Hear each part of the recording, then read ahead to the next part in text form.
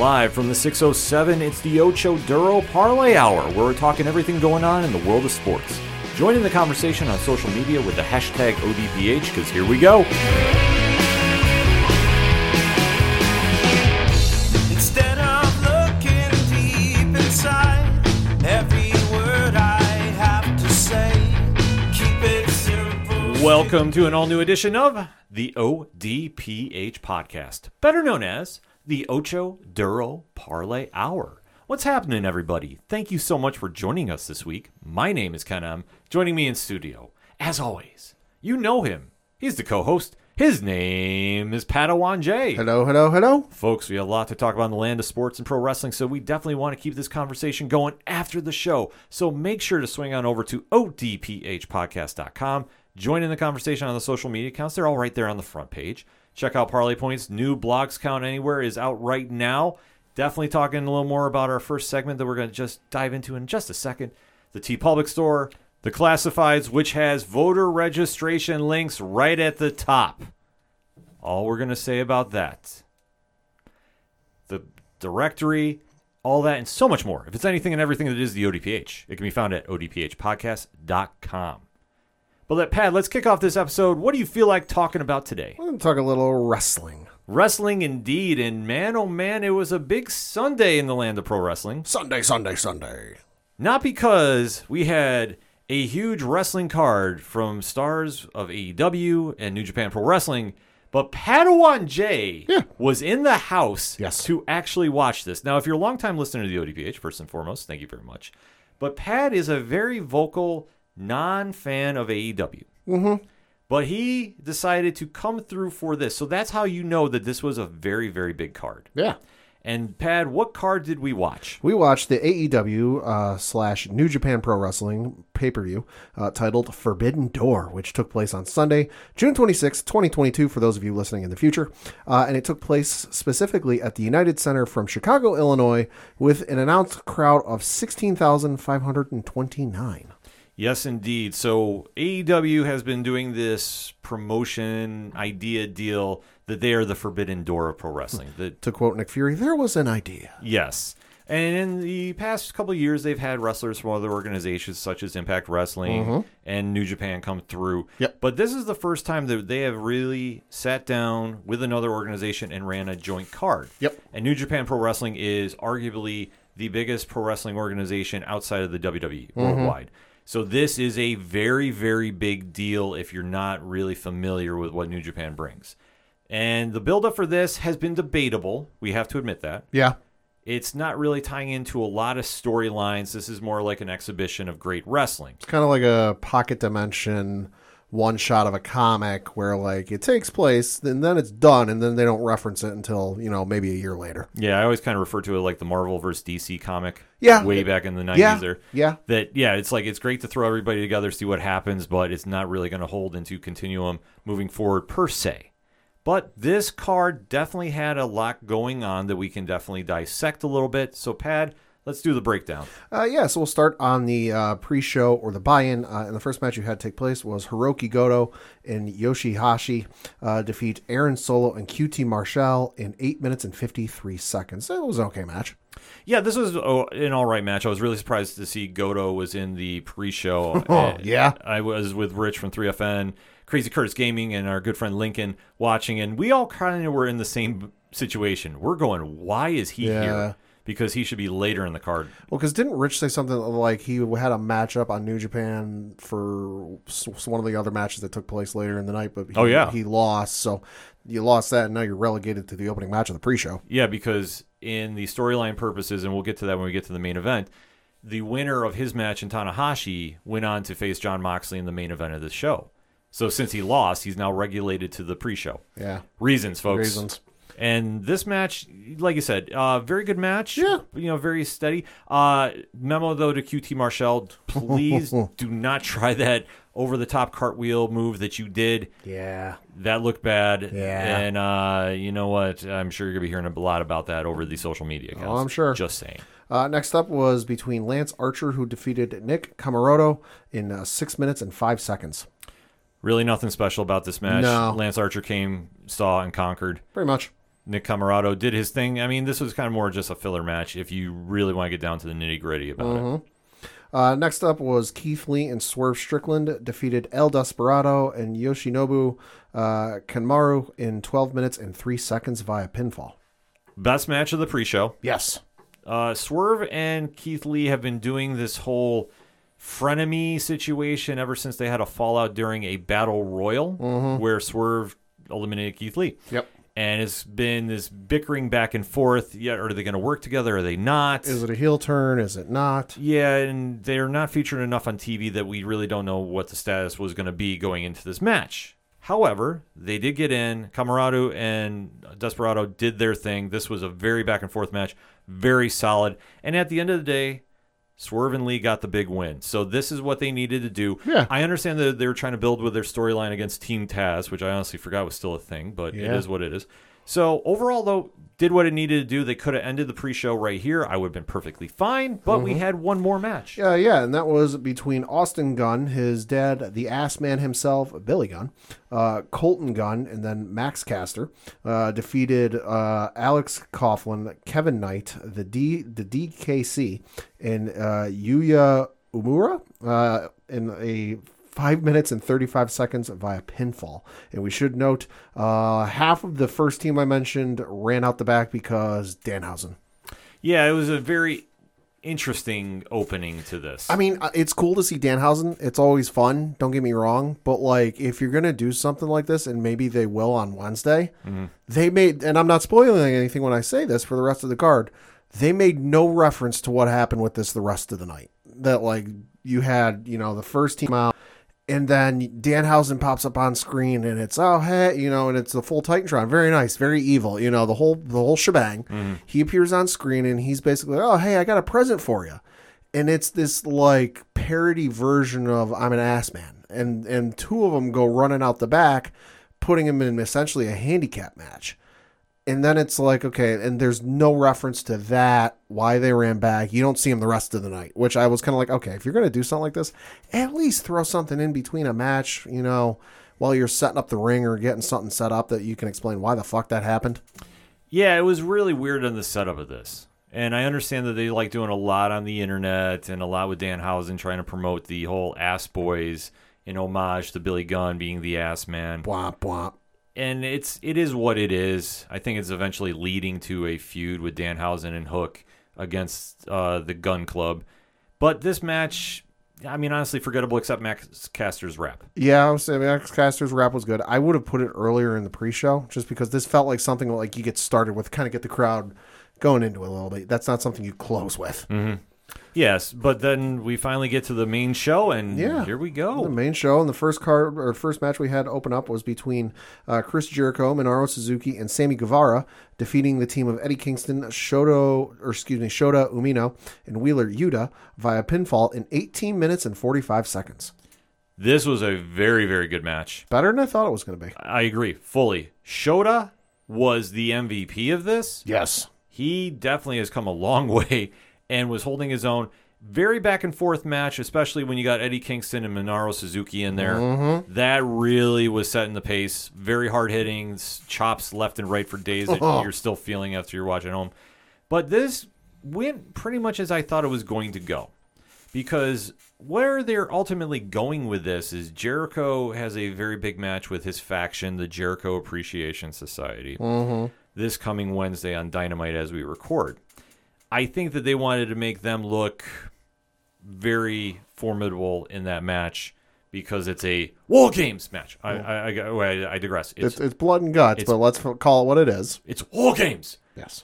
So they want to make sure that they look good going into this. So this is how I did think it was going to go down, obviously with Sammy Guevara, now part of the JAS for reasons. Yeah. He definitely had some standout moments, love him or hate him. He definitely was taking a lot of high-flying risks, which we all knew he was going to do. But at the end of the day, Jericho gets the big win, and this team has momentum going into Blood and Guts. Next up was a three-way tag team matchup for the IWGP World Tag Team titles and the ROH World Tag Team titles. And you had the team of FTR in Cash Wheeler and Dex Harwood defeat Great-O-Khan and Jeff Cobb, also Rocky Romero and Trent Beretta, to become your and still ROH World Tag Team Champions and your new IWGP World Tag Team Champions. So this match was very good. Yes. There is one hiccup, though, that I feel we got to address. Uh-huh. And that is when Dax went for an elbow on the ground. It was like a running moment, and it looked like he popped his shoulder out. Mm-hmm. We weren't sure if this was real or not. Yeah. I believe it has been kind of heavily alluded to that it was a work. Wow. And this was a situation that he went to the back. He disappeared. He had the Willis Reed moment where he came back out. Yeah, I mean, even the cameras briefly caught it because there was a camera on the entrance ramp side that, like, from the corner of the shot, you could see, I don't think it was the match referee, but it was another official or another referee there with him on the ground, kind of huddled, trying to keep out of camera view. And even Rich noticed, oh, they're trying to pop it back in. Yeah, like, that's the whole thing. Like, I'm just saying, from what we've been kind of trying to pick up as much as we can, it's heavily rumored that it was a work. Yeah. If it was serious, I still give him applause for going through with it because how injury-riddled this card was. Yeah. And we'll get to that when we get to the main event. They really put on a show here. I just thought it was a disservice to the fans not seeing FTR at full capacity if they were completely healthy and they just tried doing this as a storyline. If this was a legit injury and he went back, listen, kudos to Dax for coming back out and doing it. And that's what I want to stress about that. Just from everything that we've been kind of picking out, it's just been heavily alluded to, and I want to stress that. I haven't heard anything official either way, personally, so that's where we're going with this. But this was a great match for what we had. I love seeing the United Empire in there when we go. And at the end of the day, they made the right call by giving in the belts to FTR. Yeah. FTR is going to go over to New Japan and defend those, and there are going to be some great matches over there. I'm very excited to see that as well. And we'll kind of have to see how this all kind of shakes up moving forward. But huge win for FTR, especially them now.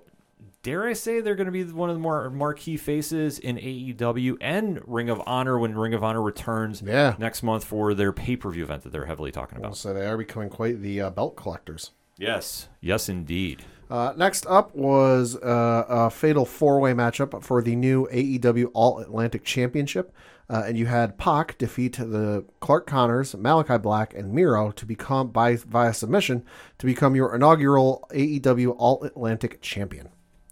Great match, and I want to say the wrong person won, but I'm not mad about it because there was only one person I did not want to see win this match, and that was Miro. Yeah, especially after what happened. Yeah, because during this match, and it was all back and forth, very hard-hitting, great action going on. Clark Connors was a replacement for Ishii, who was hurt and had to pull out from this match. Right. They definitely went in there doing a lot of heavy moves. They were really trying to push the pace. And at one point, we thought Miro, who has a very unique gimmick, that it was, he's the Redeemer and whatever that nonsense is supposed to be. I don't understand it, so you can try to explain it to me best you can. I'm getting like religious connotations off of it a little bit. Yeah, I don't get it. Neither do I. So he was in there and definitely taking a lot of hits, but he was definitely looking very strong in this match. And at one point, we thought he was going to defeat Pac in the camel clutch move that he uses. Yeah. Luckily, it didn't happen, but then it was kind of a weird situation where he got hit with the mist from Aleister Black. Yep. And took his finishing kick and did not immediately go down to sell it. Oh, so he was standing there, kind of like the joke with what was it when Triple H took the stunner from Stone Cold, and he just kind of stood there, and there was Shawn Michaels in the background, kind of doing the wobble thing, and Triple H is just kind of leaning there, and Shawn Michaels does a swipe, like trying to knock him over, blow him over, type of thing. That's kind of what it reminded me of, because he was just kind of standing there, like, what do I do? What do I do? Yeah, it was a little awkward. And it was. And like I say, at that stage, you're in the ring enough, you should know, that's a finisher, you go down. You've been around long enough, yeah. Yeah, the fact that you didn't sell it, and that's just a bad look, period. I can't figure out whether it was just he chose to no sell it, or he just was contemplating in his head in the moment how best to sell it, and he overthought it, and he had a brain fart, and his brain just locked up. Or he just was like, oh, I should do it this way. No, I should do it that way. Wait, what about this way? And he just locked up and didn't know what to do. Like it's inexcusable. He's been around long enough that it doesn't matter how the fuck you sell it, you got to sell it. Correct. And it looks bad on you.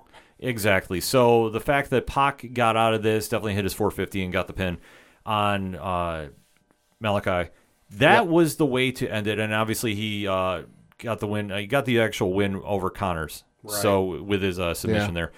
But either way, like that's a good move for him. Like I don't really think Pac needed the belt. No. I think if anybody needed it was Malachi Black, because he's now kind of falling into that whole WWE mystique in AEW where you're getting a big push when you come right in and then you get lost in the shuffle. And it's a weird situation to say, but it is what it is. I thought if he had the belt, that would really have legitimized the faction that he runs, gave him a ton of momentum, and it's better with Pac chasing the champion than being the champion. Right. But it is what it is, and now it's kind of flip-flopped a little bit, which, listen, if you give me more Death Triangle versus the House of Black, I'm here for it. I'm not mad about that. That is a fight forever I don't mind seeing. I was just, like I said, I was just happy that we saw somebody not Miro win this, because I don't think he needed. No. He's already been the TNT champion. He's been off TV for a while. I know he just came back. He doesn't need the belt right now. Give it to somebody else. Let somebody else run with it.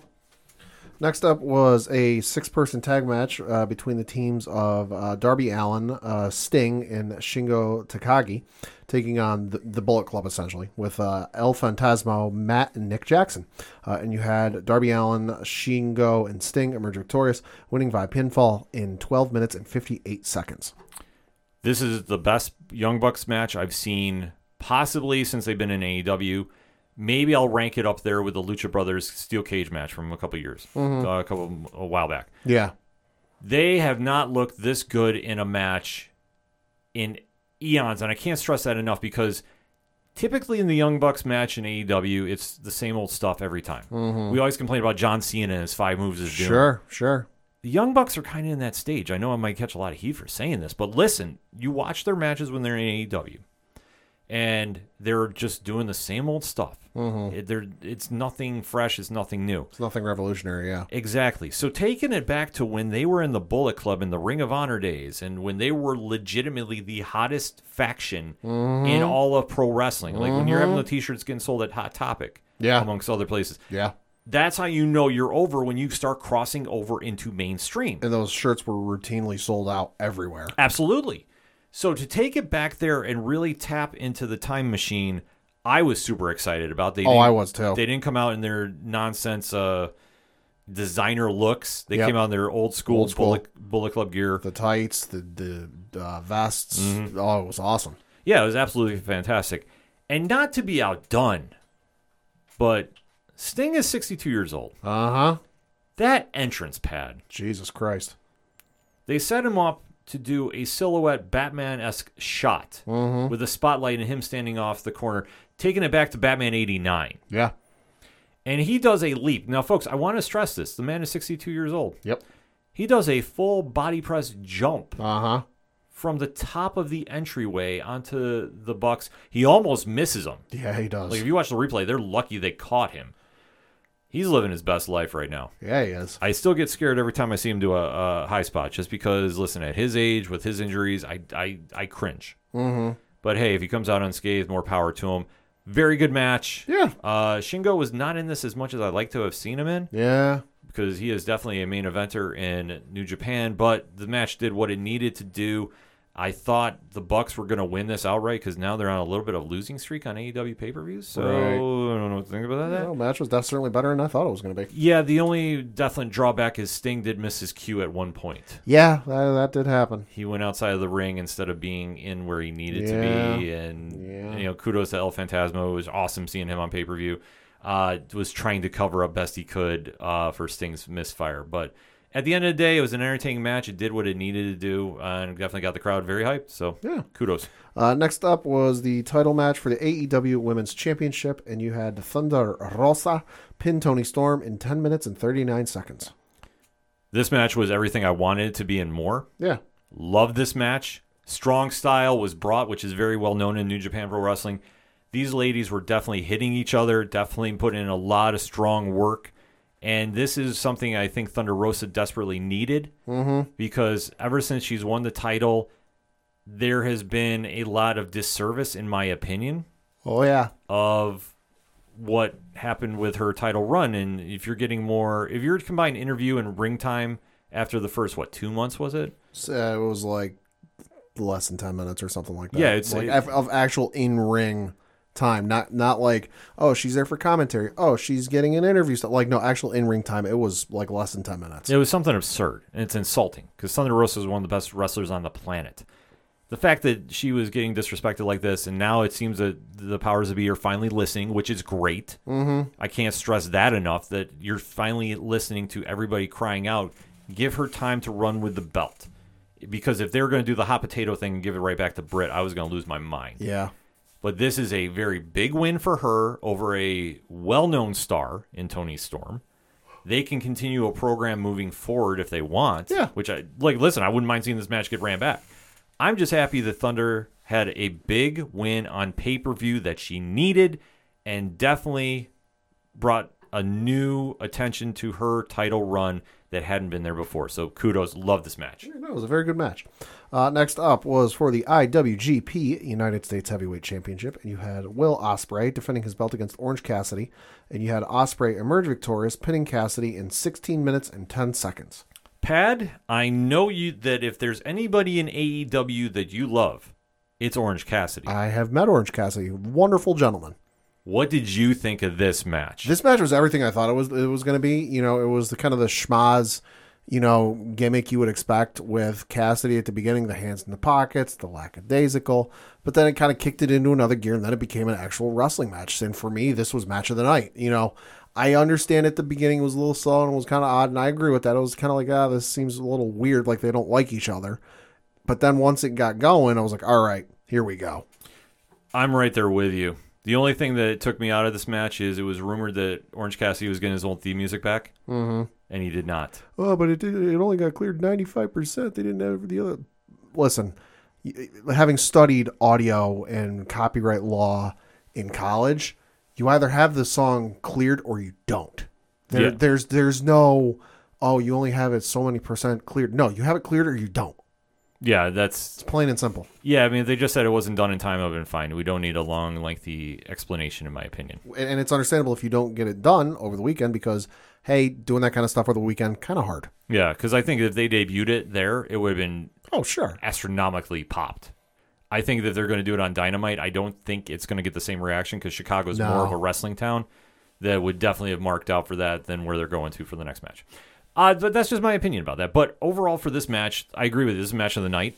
I don't think anybody can question this. Will Ospreay is one of the best on the planet doing the damn thing. Orange Cassidy, once he got into the story of it, and that is Ospreay didn't respect him, was just kind of clowning him for the first, 6-7 minutes of the match? Give or take, yeah. That once he finally kicked into gear, this was a back-and-forth match. At one point, you legit thought that Cassidy might win this. Legitimately. But Ospreay put the brakes on that and won in the surprise match of the night. Honestly, I thought when I was looking at this on paper, this is going to be the worst one ever. Especially Orange Cassidy was petitioning loudly to fight Zack Sabre Jr. Mm-hmm. Didn't happen, but damn, this match was amazing top to bottom. Yeah, it was. And speaking of Zack Sabre Jr., he is the next one up on the card because Zack Sabre Jr. was scheduled to face Bryan Danielson. But as he alluded to on, Dynamite last week, he would not be able to make it because he was not medically cleared. But don't worry, I've got a master tactician picked out for you to face on Sunday. And there was kind of the internet speculation of who is it going to be. Claudio Castagnoli, his name was thrown out since he just got released by WWE a little while ago. Johnny Gargano's name was thrown out because I know he was in Chicago at the same time this was taking place, so there was that speculation. But the widespread, I guess, betting favorite was Claudio. And hey, if you put any money down on him making an appearance at AEW, hey, congratulations on your winning. Because he did appear to face Zack Sabre Jr., and you had Claudio emerge victorious, pinning Zack Sabre Jr. in 18 minutes and 23 seconds. So, a couple different things from this. One, Bryan Danielson is out with an injury. There's a lot of wide speculation about it. Listen, I'm just saying I hope he has a very speedy and healthy recovery and does what's right for him and his family. That's all I'm going to say about that. Cesaro, a.k.a. Claudio, has been long rumored to be coming to AEW. Mm-hmm. He's arguably one of the short list of names on the free agent market that would make a big impact if he had gone to AEW or WWE right now. Right. So bringing him in this stage makes a lot of sense for storyline purposes because he's a great fit for what they're doing with William Regal's faction, the Blackpool Combat Club. Uh-huh. And he is somebody that can go in, has some credibility. He is a star. Fans do know who he is. Yep. So thus, when he debuted, everybody marked out, and he put on a hell of a match. And that's one thing that every single time you've seen Cesaro wrestle, he does fantastic work in the ring. He's a technician. Him against Zack Sabre Jr. lived up to the expectations and definitely told a great story, albeit though I thought Lincoln was going to lose his mind at the beginning. He had 2 feet up. He was up 2 sets, or he was up 2 steps leaving because match started, hit him with like a gotch pile driver, and then hit him with something else. Went for the pin, and Lincoln had his foot on the second step, ready to leave. Like he was like a second step or maybe a quarter of the way up the stairs, and we're like, oh shit, he's gonna beat him. He's gonna beat him. Oh no, wait, you're good. Come back. Yeah, no, it was fantastic seeing that because I know Lincoln was so pissed off about that. But they told a great story. This is arguably in the top 3 of the matches of the night. Yeah, you can definitely put that in there, and it's a great win for Cesaro, aka Claudio. I gotta get used to saying that now. So listen, it's a big win for AEW. The only question mark that we all have now moving forward is where does he go in the storylines if Danielson comes back? Well, I mean, that's going to be the thing is it's good for AEW to have picked him up because I'm in the camp that he's been vastly underutilized in WWE. Don't get me wrong, he was great in his tag team as the Bar with Sheamus.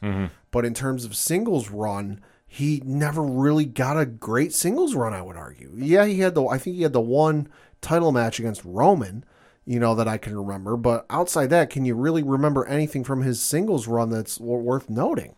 So it's a great pickup for AEW.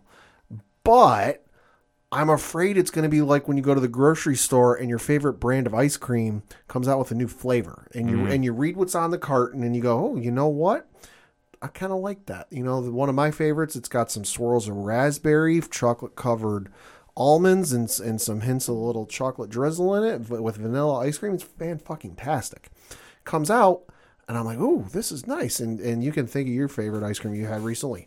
Comes out, you're like, ooh, this sounds good. I'm going to try this. And you buy it for a couple of weeks. But then, you know what? You kind of get tired of it. And you stop buying it. And you kind of forget it's there. That's what I'm afraid is going to happen with Cesaro, a.k.a. Claudio, in AEW, because look at the track record of guys that have made the jump from WWE to AEW, and almost every single time the fans and the marks go, oh my God, this is so awesome. It's going to be so exciting to see him. He's not going to be shackled back and held back like he was in WWE, and he's finally going to be able to get to flourish, and we're going to get to see the full potential. What have any of them done in their time in AEW? Moxley, yes. Moxley, but Moxley I think is like an enigma. He's kind of his own dude.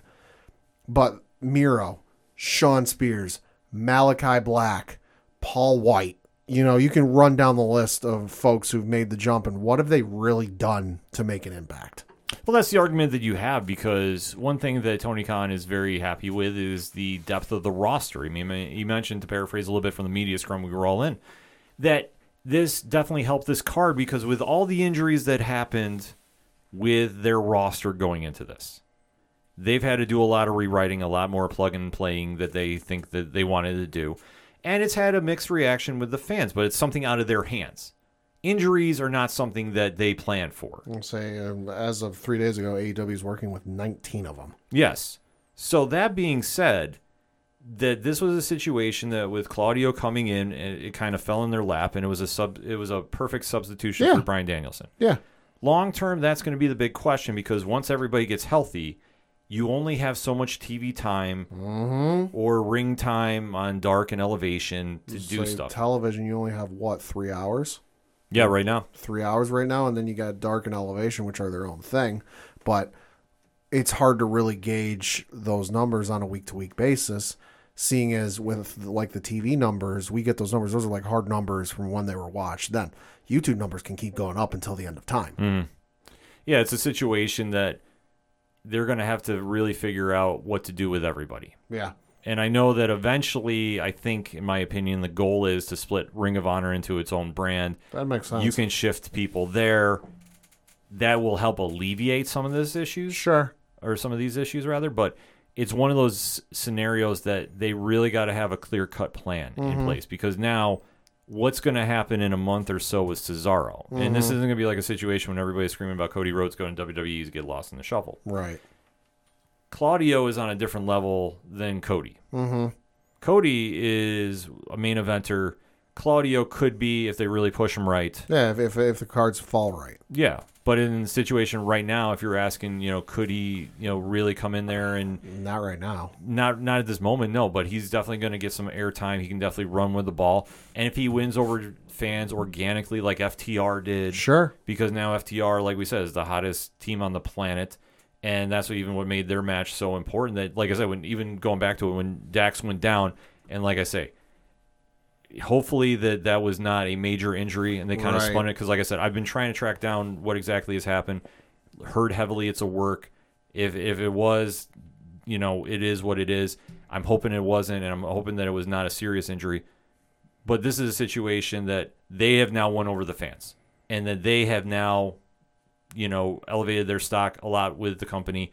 I'm hoping the same thing happens with Cesaro, a.k.a. Claudio, and he definitely gets a lot of screen time on here because he's a fantastic person to watch in the ring. Next up was your co-main event of the evening, and it was for the IWGP World Heavyweight Championship, and it was between Jay White defending his belt against Adam Cole, Adam Page, and Kazuchika Okada. And you had Jay White emerge victorious, pinning Adam Cole and beating the other two I mentioned in 21 minutes and 4 seconds. This should have been the main event. Yeah. Not going to lie about it. Yeah. This had everybody in the building already chanting, holy shit. Yep. Before anybody even locked up. And rightfully so. Okada is arguably the greatest wrestler on the planet today. Mm-hmm. If you haven't seen his work, do yourselves a favor. Go out and search his matches. Enough said there. Jay White, who is absolutely on a tear right now, is your IWGP champion. And if you haven't seen him in the ring, do yourself a favor. Go search him as well. He is absolutely charismatic. He is a technician in the ring. You knew with these two coming over, it was going to be a big deal. It was just a matter of who they're going to plug and play with here. Obviously, with the injury bugs kind of happening as they were, it's now kind of fallen in this circumstance that they decided to do a four-way with former champion Hangman Adam Page, who originally challenged Okada for the belt, and it did not fall in his favor because Jay White won the IWGP. So Adam Cole was kind of lurking in the mix, and then they've decided, as of last Wednesday, that it was going to be a four-way match, which is perfect. Yeah. Because I was not excited to see them in a tag team match at all. Yeah. This match, Pad, what was your feelings about this? It was a good match overall. I'm familiar with all of the gentlemen. I had not seen White or Okada wrestle to this point, which I know is heresy in some people's eyes. But how dare you? Hey, is what it is. But they did a really good job in the package, that they put together. Kind of hyping this up. I forget who it was, but they're like, "Oh, this is a powder keg ready to explode. These are all main eventers." Blah blah blah. But you could tell it was going to be a hype and crazy match from when they went to start the match, and the refs kind of like looking around at all the guys in their four corners, and the crowd gave them a standing ovation at the start. Yeah. It was a great match. Ending was a little weird, but from start to almost the finish, it was a great match. Well, the ending, let's talk about that. I mean, obviously we talked about injuries in the card, and I mean, Dak did have something going on, like I say. And I can't stress enough, like I say, I've been trying to track down the official word about it. Like I say, it's rumored it was a work. I think that he maybe did get a little more injured, but it wasn't that serious, so that's why he came back. Because it looked like he was able to work with the arm when he came back in the match. So I'm just stressing, it's a rumor about the work. But this situation that we're going to talk about definitely was not a work. Oh, hell no. Adam Cole got dropped on his head. Yeah, he took... At some point during the match, he took a bad headshot. I believe, in my opinion, it was when he took the drop kick from Okada. Yeah. And it looked like he really whacked his head off the mat. Because if you dig up the footage from that point on, he doesn't seem quite right. That he seems like he's almost going through the motions, and he's just kind of on instinct. Yeah, because he does take a Michinoku driver after that. Yep. And then they set him up for the Rainmaker ripcord. Yeah. And he just collapses. Well, because wasn't there also at one point that like he took somebody's move, and then he kind of just stood there, and then he fell down, and then he rolled out of the ring. Like it was something like that was just weird. Earlier in the match, I think he did something like that, and then we came back in because he rolled right to the corner after he collapsed for the ripcord. Right. Which everybody else in the ring, I don't think knew what was going on, but they knew it was bad because Jay White came in, threw Okada out, and then, got Cole for the pin, and he definitely looked upset, but I don't think he realized what was going on at that moment. Right. Because at the end of the day, Jay White is still your IWGP champion, like I thought was going to happen. Yep. And it was just one of those situations that I think with everything going on, they definitely adapted on the fly, made a great match happen. Might not have been a perfect ending, but I don't fault it because it's an injury that you can't plan for. No. And the fact that Cole went on it, much like how Dax came back to the ring too, I applaud him for trying to stick the match out. I mean, if you're really hurt, that's a situation. Yeah. But in Cole's case, that was a clear cut. Oh yeah. Situation that they immediately knew something was wrong. They just kind of did the pin. Yep. And hopefully it's not a long-term thing for him. I'd love to see him back in the ring soon. Don't have any idea what's going on with him as we are recording right now. And then finally was your main event of the evening, and this was for the interim AEW World Championship. You had Hiroshi Tanahashi taking on Jon Moxley, and you had Moxley emerge victorious, pinning Tanahashi in 18 minutes and 14 seconds. Okay, so how we got here is kind of an interesting story because obviously we're talking injuries. Originally, this was supposed to be CM Punk versus Tanahashi. Yep. CM Punk got a foot injury somehow at the LA show, I believe. Something like that. Yeah, it was. The LA Dynamite. Yep. And he's now out on injured reserve, got surgery, so we don't have a timetable when he's coming back. Yep. AEW's situation for this is, okay, well, we'll have a interim title match go down. Jon Moxley is going to be in it, and he will face the winner of a battle royal on an AEW Dynamite. That winner turned out to be Kyle O'Reilly. They had a match. Moxley prevailed. Kyle O'Reilly is now injured. Just, the bad luck streak continues. Yeah. On the flip side, Goto and Tanahashi had their match for New Japan Pro Wrestling at Dominion, their second biggest pay-per-view on their calendar year. Tanahashi wins, so now we finally get the dream match that everybody's been waiting for because Moxley and Tanahashi have been long overdue to fight. This match was good. Yeah, it was. But I just, in my opinion, I just feel that coming off the heels of that four-way... Yeah. The air and the energy got sucked out of the room a little bit because the crowd was a little burned out. Yeah, I mean, that's a situation that's going to happen when you have such a star-studded, end half of your show. Well, and especially, you had the Thunder Rosa Tony Storm match, which people were excited for. People were going fucking bonkers during the Ospreay-Cassidy match because Ospreay was hitting Cassidy with, every finisher he had. He was going, Super Cena, finisher. At one point, Ospreay was sitting there with this shock look on his face, the shock Pikachu meme, what the fuck do I have to do? So the crowd was going nuts for that. Then they obviously went nuts because right after that was Claudio debuting, so nuts and crazy for that. Then they went nuts and crazy during the Fatal 4-Way, so you've got, 16, 18, 21, so basically for 45 minutes straight, the crowd was going nuts. They were burnt out. Yeah, to a certain degree. They definitely seemed it, and this match was a good match, but it wasn't a memorable one in my eyes. This crowd was also weird during this match. Well, that's the whole thing that they were so heavily behind Tanahashi. Yeah. Moxley was the heel. In Chicago. Yeah, which, Jesus. It was a weird flip to see, but, that proves Tanahashi's a legendary wrestler in New Japan, so... A lot of the fans knew what they were getting here, and I think they were saying that would have been a huge move to see him win the title. Unfortunately, it didn't happen that way. Moxley did get busted open during the match. I heard an accidental headbutt. Something like that, yeah. Much to the chagrin of his wife. Yeah, which it's if he was just bleeding the bleed, hey. But if it was an accident, that does happen. Like I say, there's a lot of stuff that we're still trying to figure out with this Once card. is an accident, twice, 3 times, 4 times. It seems like he bleeds every match on a pay-per-view. Yeah, it's just kind of weird. It's his thing. A weird thing he does. But at the end of the day, he does get the pin, which is great. Yeah. And then we get to the ending. Which made no goddamn sense. Pat, let's break it down.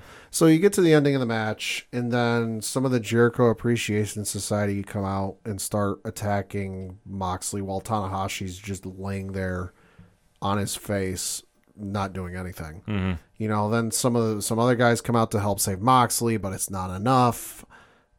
More Jericho Appreciation Society. I think Hager was among the second group that came in. Yep. Came in, started attacking. Then you had Eddie Kingston and a whole bunch of others. Basically, it was the two factions for Blood and Guts. Yeah. Came out and started fighting with each other, which didn't make any sense to me because if you just had this interim title match, the match is in Chicago. Where does CM Punk hail from again? Sorry, I'm having amnesia. Chicago. Why the fuck would you not have CM Punk there to do the... I know it's cliche. I know it's been done before. But hey, it makes for a really good fucking promo and a really great piece of art or advertisement you can plug on the side of a goddamn building. You remember the one they had in Cleveland for all those years with LeBron and the chalk? If you'd have had wherever, you know, the match would take place, whatever pay-per-view, put an ad like they had for LeBron in Cleveland with the chalk on the side of a building of Moxley and Punk standing there holding belts.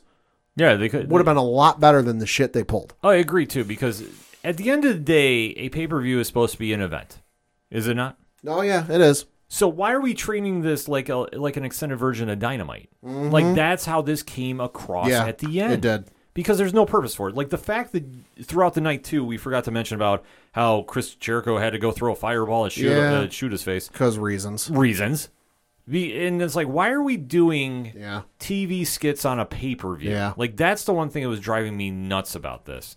And we're placating into War Games, which I get. But at the same time, it's like, come on. This should have been a night to celebrate New Japan and AEW. You had the moment where Tanahashi and Moxley had that weird kind of stare off in the middle of the ring.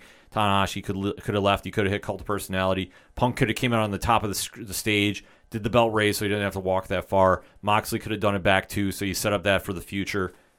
Instead, we get this schmaz ending where everybody's running in the ring, and then it's capped off by Cesaro, who gets his own music played. Right. Because we need that. Because, hey, it's a surprise. He's here. Yeah, and then he eliminates everybody. Yep. European uppercuts for everybody. Everybody gets taken out. Swings. So what's the incentive to watch the match on Wednesday? Yeah. There is none. You're kind of telegraphing how it's going to go.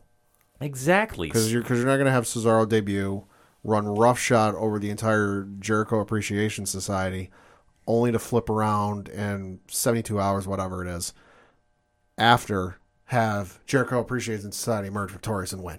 Yeah, like it didn't make a lot of damn sense. And if you do, you don't know what the fuck you're doing. Yeah, so that's why I say I fault him on that, and it definitely took away from the show for me. Sure. Just because I should never feel like I'm watching an average show of a program. Yeah. If I'm watching a pay-per-view, which is supposed to be an event. Yeah.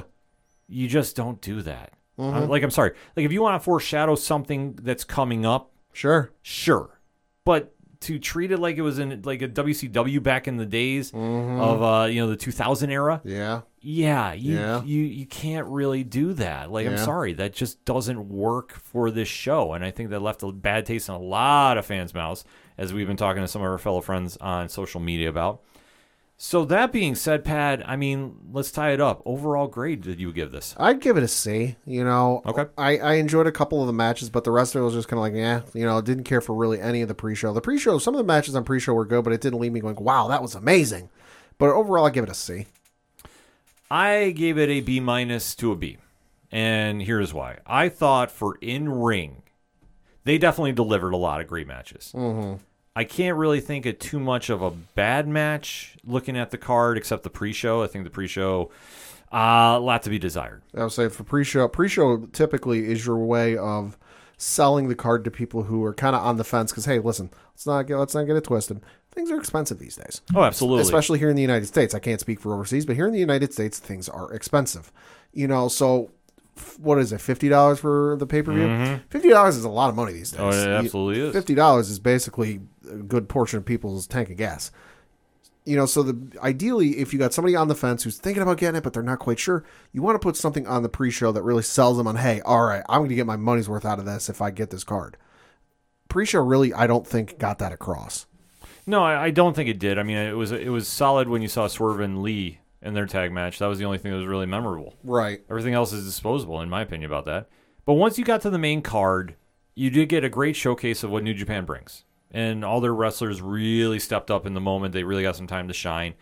And I think in certain situations, you did get a star-making performance out of a few wrestlers. I think the Will Ospreay Orange Cassidy match is what everybody's talking about. Yeah. And rightfully so, because that is your match of the night. There's no question of it. Orange Cassidy, I'd love to see more of this side of Orange Cassidy in the ring when we see him in AEW.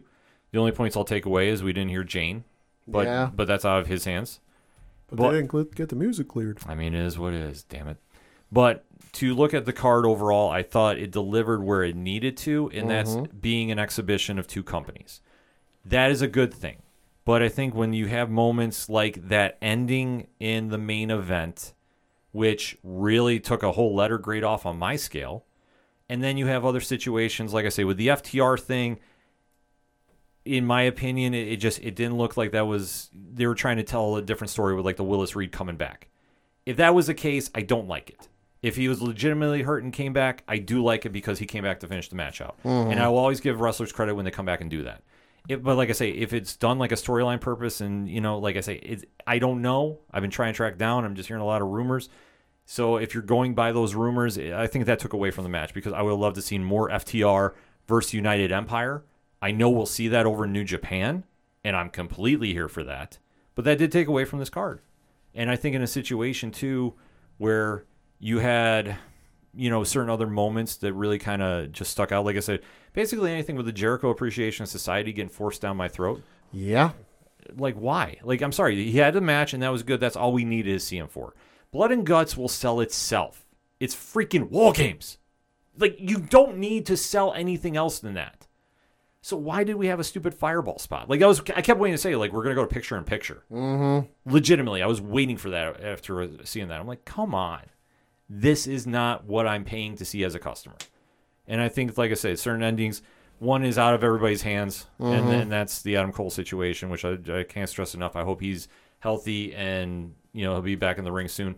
That's a situation you can't really fault anybody on, but I think in certain other situations like the Miro one, right, that definitely took away a little bit. Yeah. But overall, to just tie it up, it's a show worth watching, especially if you have never seen New Japan Pro Wrestling before. I thought they had a great showcase. If I'm trying to get somebody into watching it, a.k.a. Pad, hi, I show him that Will Ospreay Orange Cassidy match. Oh, yeah. Now he's more prone to go watch New Japan Pro Wrestling. But being connected as I am and talking to you guys, I know that shit don't air weekly. No, it doesn't. But we can definitely hook you up with watching it for the next pay-per-view. We'll have to see about that. We'll talk, obviously, more in depth about that as it comes along.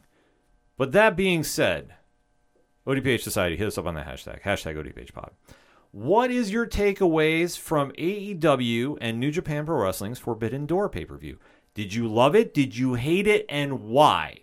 And if you want even more pro wrestling content, definitely make sure to check out the latest episode of 607 TWS on Twitch and in podcast form, along with Blogs Count Anywhere, the ODPH complimentary blog to pro wrestling, found at odphpodcast.com. We're going to take a quick break. We'll be right back. Hey all, I'm Frank.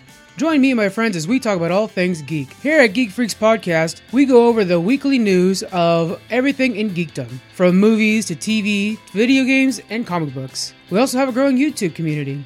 Join us as we go over everything in your geek life and share in the love of geekdom.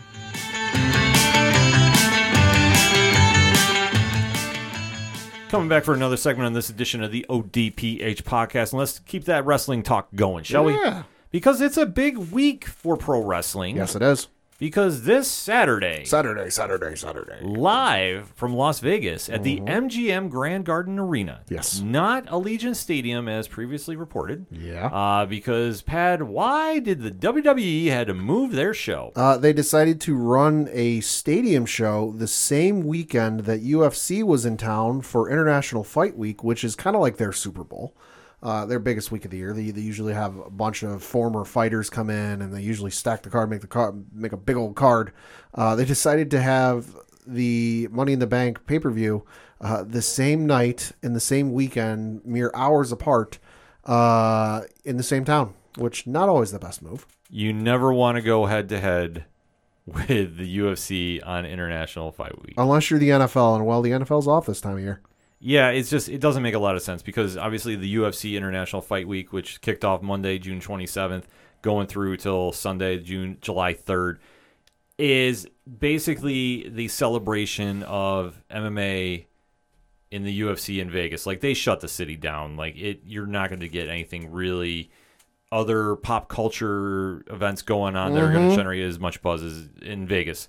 So the WWE decided to take a big L on this one because they thought that they were going to be able to steal some thunder from the UFC. It didn't happen, but they still have a very noteworthy card happening. Because, Pat, what is the card? Money in the Bank. Correct. Now, to our listeners at home that might be not as familiar with how Money in the Bank works, break it down for us. So Money in the Bank is a ladder match that takes place between 5 individuals who have to climb a ladder and up in the air, what would you say, maybe about 10 feet up in the air, 10 feet up in the air, something like that, is suspended a briefcase. And inside said briefcase, metaphorically speaking, because there's not a literal contract in there, but metaphorically speaking, inside the briefcase is a contract for a guaranteed title opportunity of his or her choosing, anywhere, anytime, any place. So it could be at a house show in, East New Jersey, on June 5th, or September 3rd, whatever it is. It could be on some random episode of Raw, some random episode of SmackDown. It could be a pay-per-view. There have been instances where it's been declared. There have been instances where it's kind of undeclared and they just show up randomly.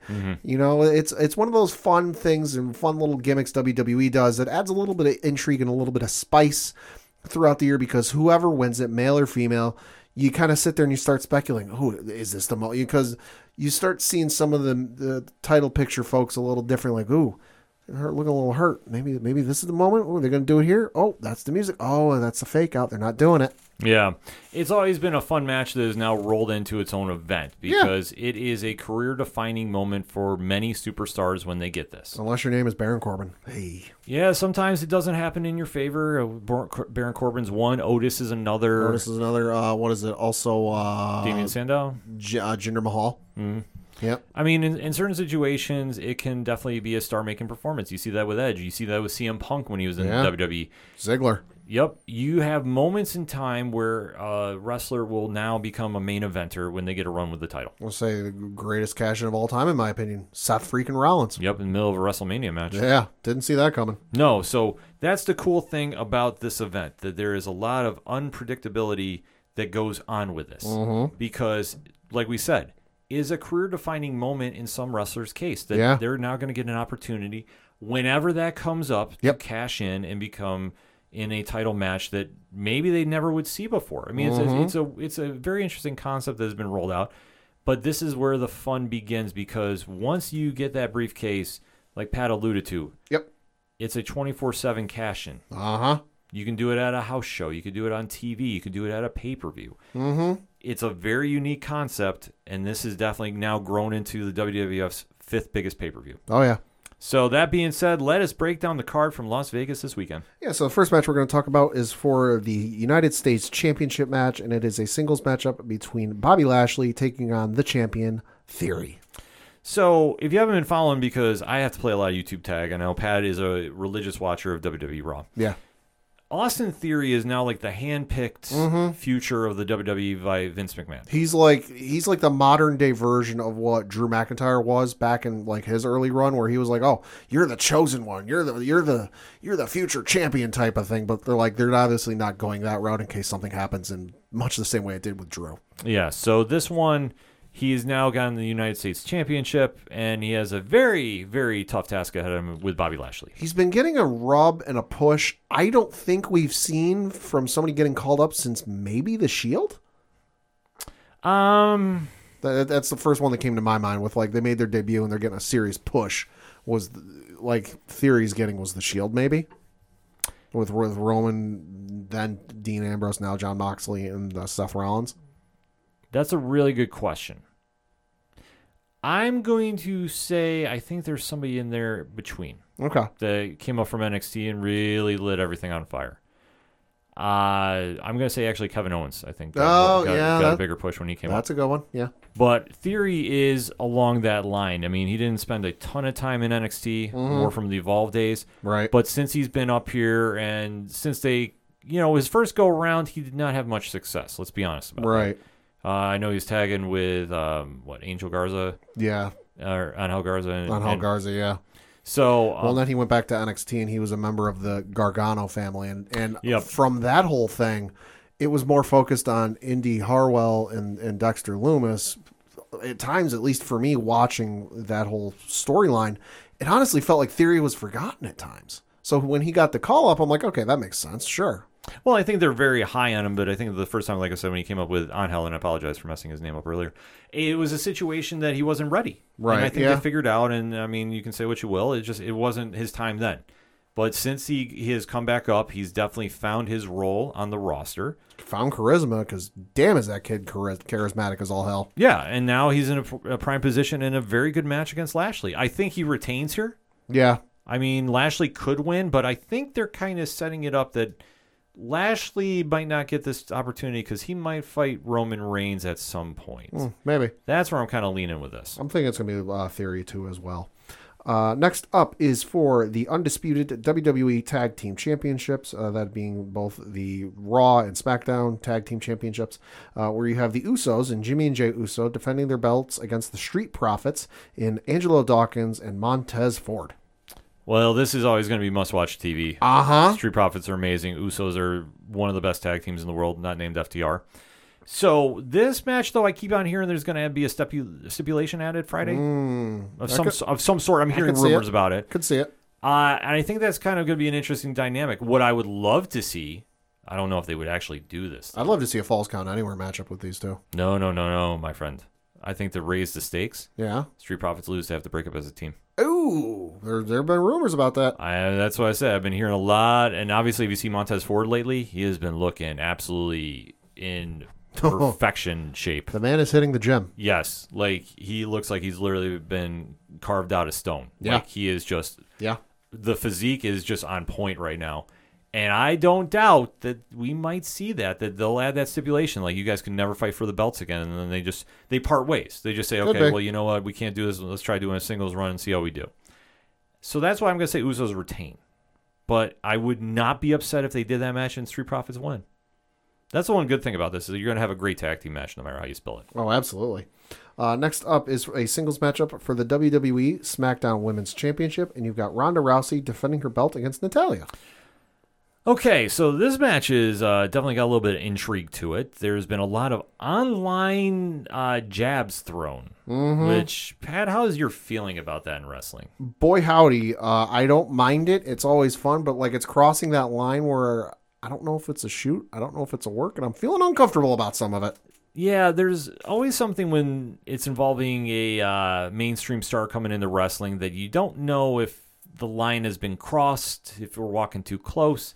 And Ronda Rousey is a very polarizing figure in pro wrestling.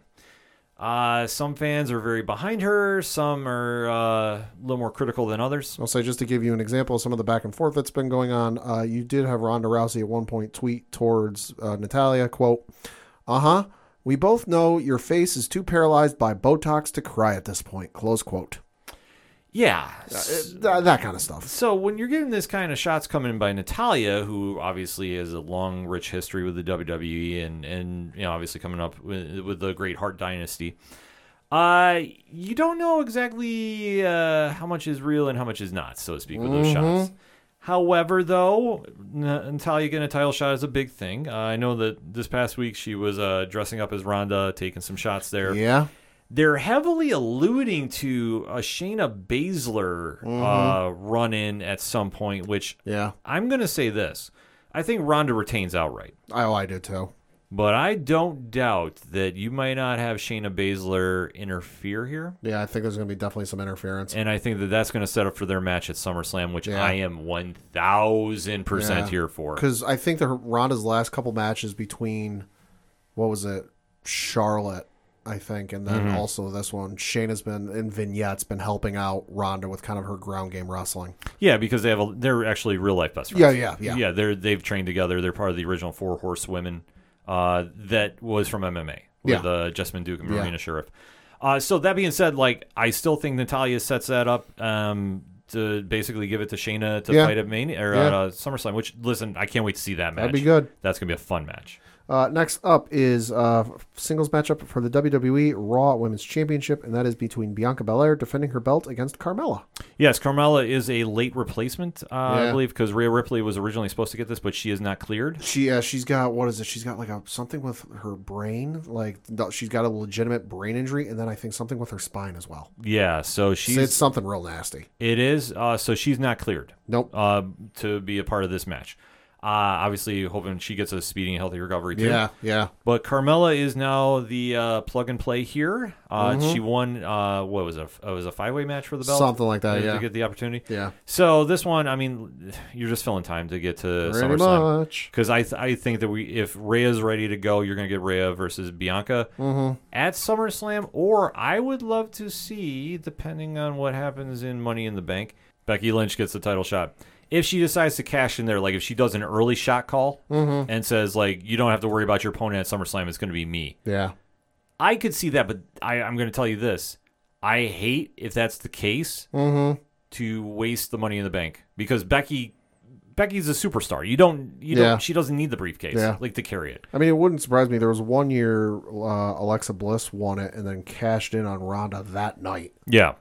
So, I mean, they might do that. There's precedent. They might do that, but considering how we're, a year and change returned from when Becky came back, it would just make... Just about a year, it would make perfect sense, but I don't think the internet fans, and rightfully so about this, would be cool if it was like another 18-minute squash because Bianca has had a hard-hitting match with Rhea, and Becky cashes in. Right. I could see that happening here, though. Not, for SummerSlam, so... Wait and see about that, but Bianca for the win here. Yeah, I'm going to say the same thing, too, as well. No, I think they're going to make Carmella look good, and because she's been tagging with, Zelina Vega, lately. They have that whole thing going on. But I think they're going to it's going to be a good match. I think it's going to be a reminder, like, hey, Carmella can do more than just tag team wrestling. But ultimately, at the end, I think it's going to be Bianca retaining. Yeah, I mean, Carmella's kind of almost filling in that, like, Dolph Ziggler role where you kind of plug and play, and I mean, she's... Love it or hate it, I mean, she's kind of earned that spot. Yeah, no, she has. So it makes sense. Next up is the first of the two Money in the Bank ladder matches, and this is the women's one, where your participants are Lacey Evans, Alexa Bliss, Liv Morgan, Raquel Rodriguez, Asuka, Shotzi, and Becky Lynch. Yeah, see, that being said... Like, I personally would have loved if Shayna Baszler won and got in there with the briefcase. Like, I think you get in a way better storyline. But looking at who's been in this match, like, I'll tell you who I want to win and who I think is going to win. Okay. I would love to see Liv Morgan win. That'd be good. I think that give somebody that's never had that chance really to run on that level, give them the shot. Like, if Shotzi won it too, I'd be ecstatic as well. But I'm looking at everybody else. I mean, Lacey and Raquel, yeah, that would make sense too. Alexa's already had it, like you touched upon. Yep. And, I mean, Asuka is Asuka. I just think that if you gave it to Liv or Shotzi, I think we get a better storyline out of it. Especially because Liv has been trying to cash in so many times for a title shot, and she's always come up just close. Yeah. And she hasn't been pushed that way since. She's always been thrown in makeshift tag teams. Yeah. Like, I think it would make a lot more sense. But the minute Becky got added to this, I'm like, you're going to give it to Becky. It's probably going to end up being Becky. I don't think it'll be Asuka because Asuka just got it a couple years ago, although admittedly she never got a chance to really run with it because she showed up on Raw the following night and got the belt because Becky announced she was pregnant. Alexa's won it at least once. Lacey Evans, I think it'd be good, but she just came back, so I don't think they necessarily give that run yet. Shotzi'd be cool, but I don't think they're ready to go there quite yet. So ultimately, at the end of the day, I think it's going to be Becky, but I would love to see Liv get it. She, like you said, she's been close. She's been on the cusp of winning so many times. Give her the chance and give her the run. You can set up a Becky versus Bianca match without the briefcase. Give it to Liv and let her have some fun and see what she can do with it. Absolutely. And then lastly, and certainly not leastly, is the men's Money in the Bank ladder match for the with a title opportunity for the World Championship. No, I'm not misspeaking. Roman is not listed on this card as of recording. Correct. Could that change? Maybe. But I think he's out. As of this recording, he is not in the on the card. And the participants for the men's Money in the Bank ladder match are Seth freaking Rollins, Drew McIntyre, Sheamus, Omos, Sami Zayn, Riddle, and a final entrant yet to be determined. Okay, so I'm already going to tell you how this is going down. Yeah. You are not going to tell me otherwise. Cody Rhodes is winning this thing. I think so too. Because you know what they're going to do? And I'm going to laugh hysterically because all of a sudden the ring is going to get cleared and you're going to see somebody up there, probably Sami Zayn, because this is how it's going to go down. Yeah. And if I'm right, give me my flowers. Acknowledge me, as Roman would say.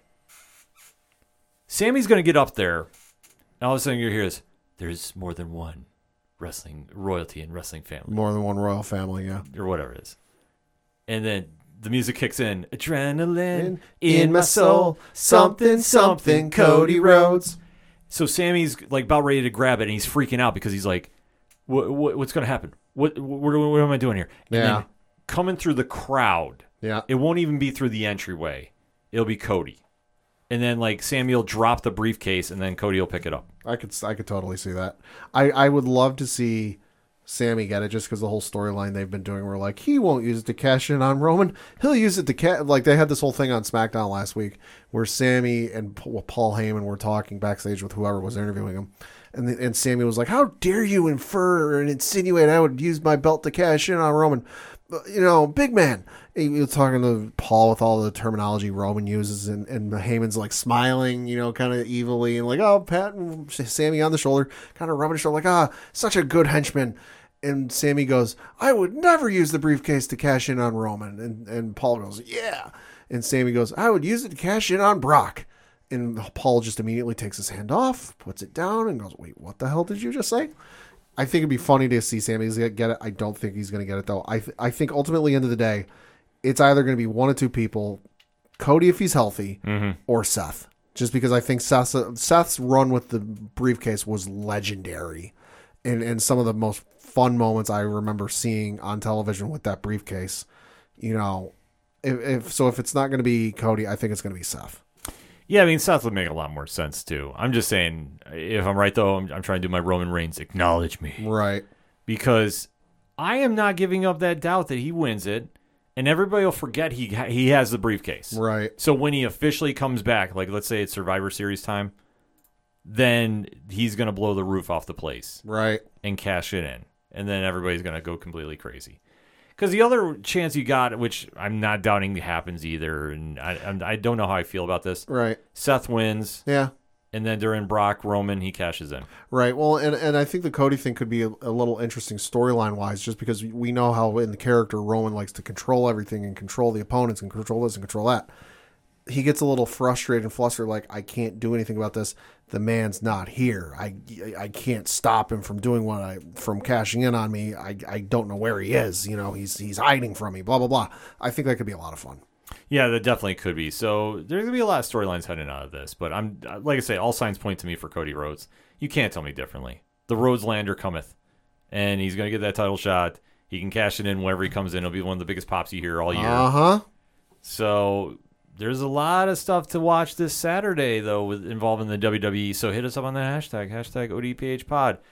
Money in the Bank 2022. What's your predictions? How do you think this card's going to go? And let's talk that pro wrestling talk, shall we? We're going to take a quick break. We'll be right back.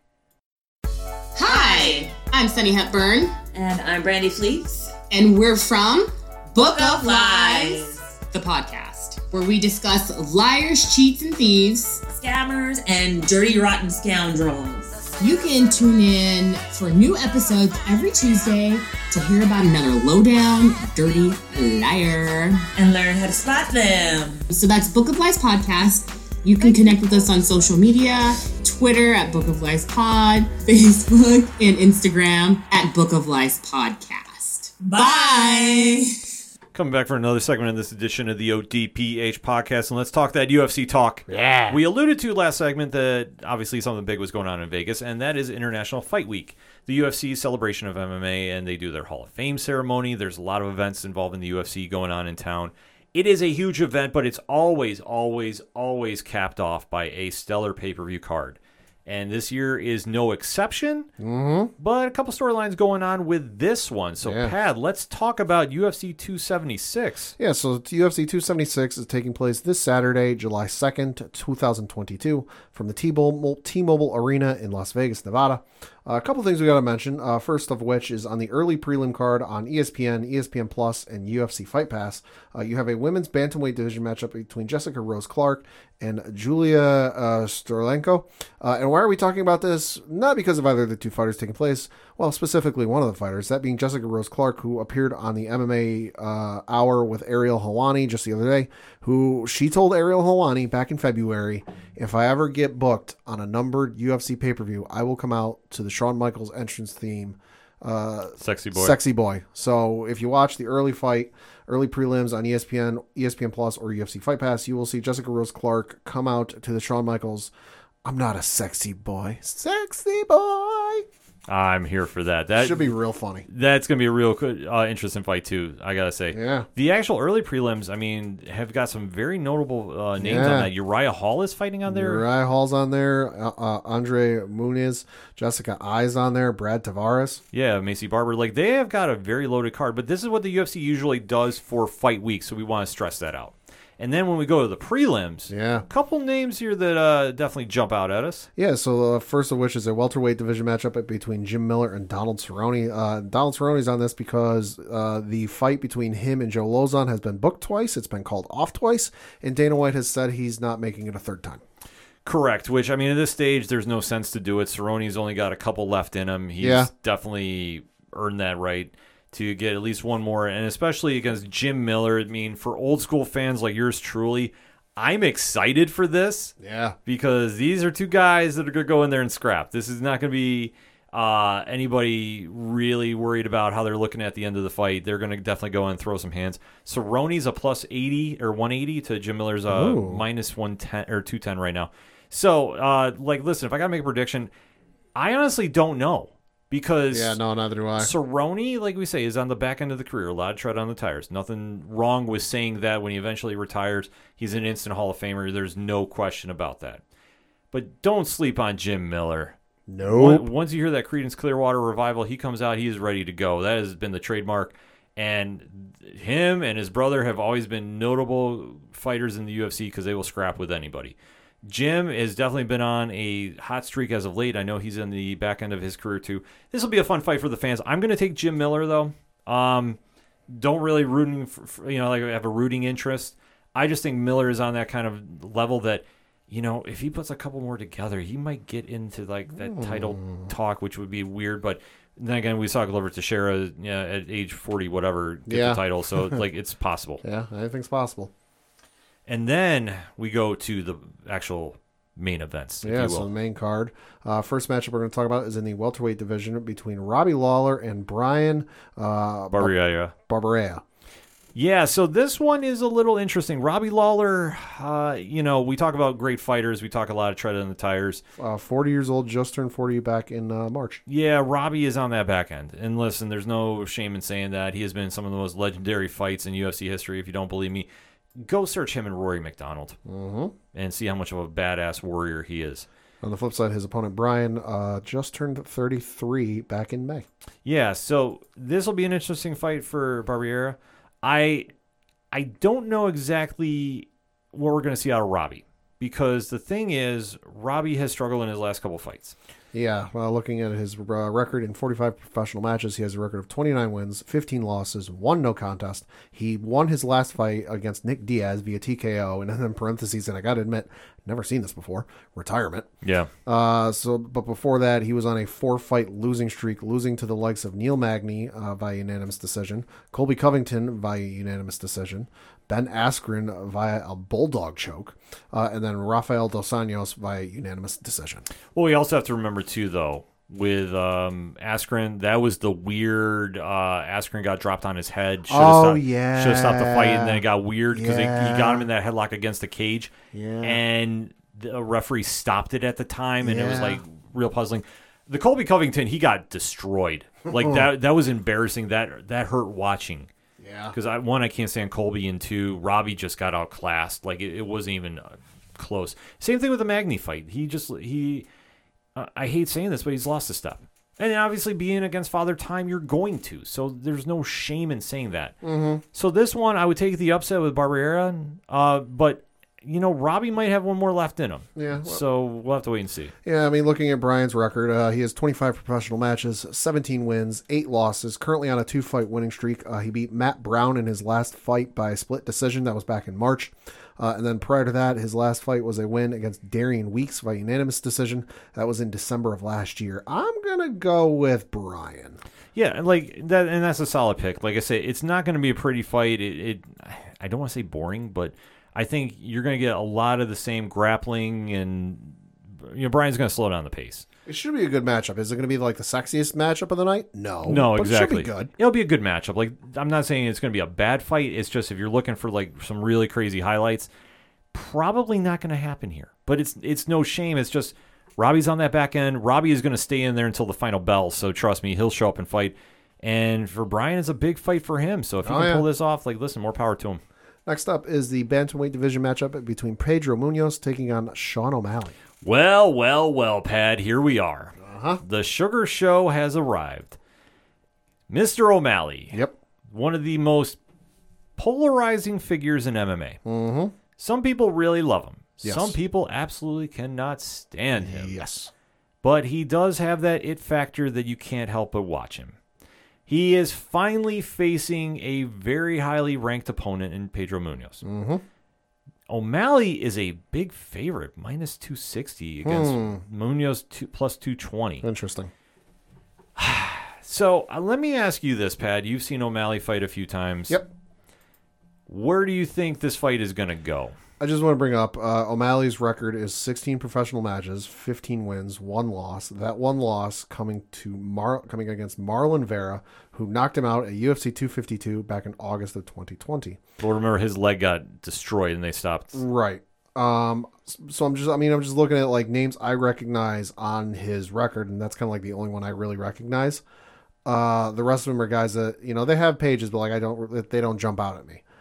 And then on the flip side, you've got Pedro Munoz's record in 27 matches, 19 wins, 7 losses, 1 no contest, currently on a 2-fight losing streak, lost to Dominic Cruz and Jose Aldo in his last 2 fights. I mean, the last time Sean O'Malley went up against somebody I know and kind of like a semi-ranked opponent, he lost. So I'm kind of hoping for something different because that fight was not very good for him. No, I mean, the thing about O'Malley, I mean, he came up through the Contender Series, I believe. Ultimate Fighter, or Ultimate Fighter. He did have a fight on Dana White's Contender Series 2 back in July of 2017. Then he was on the Ultimate Fighter, a new world champion. Was on the Ultimate Fighter. Yeah, so I mean, he's come from the reality era, so to speak. And let me just stress this: going on the Ultimate Fighter is not a joke. No. So I'm not using that as like a downplay of him. But that's how he's gained this buzz, because he came in there, he's knocking people out.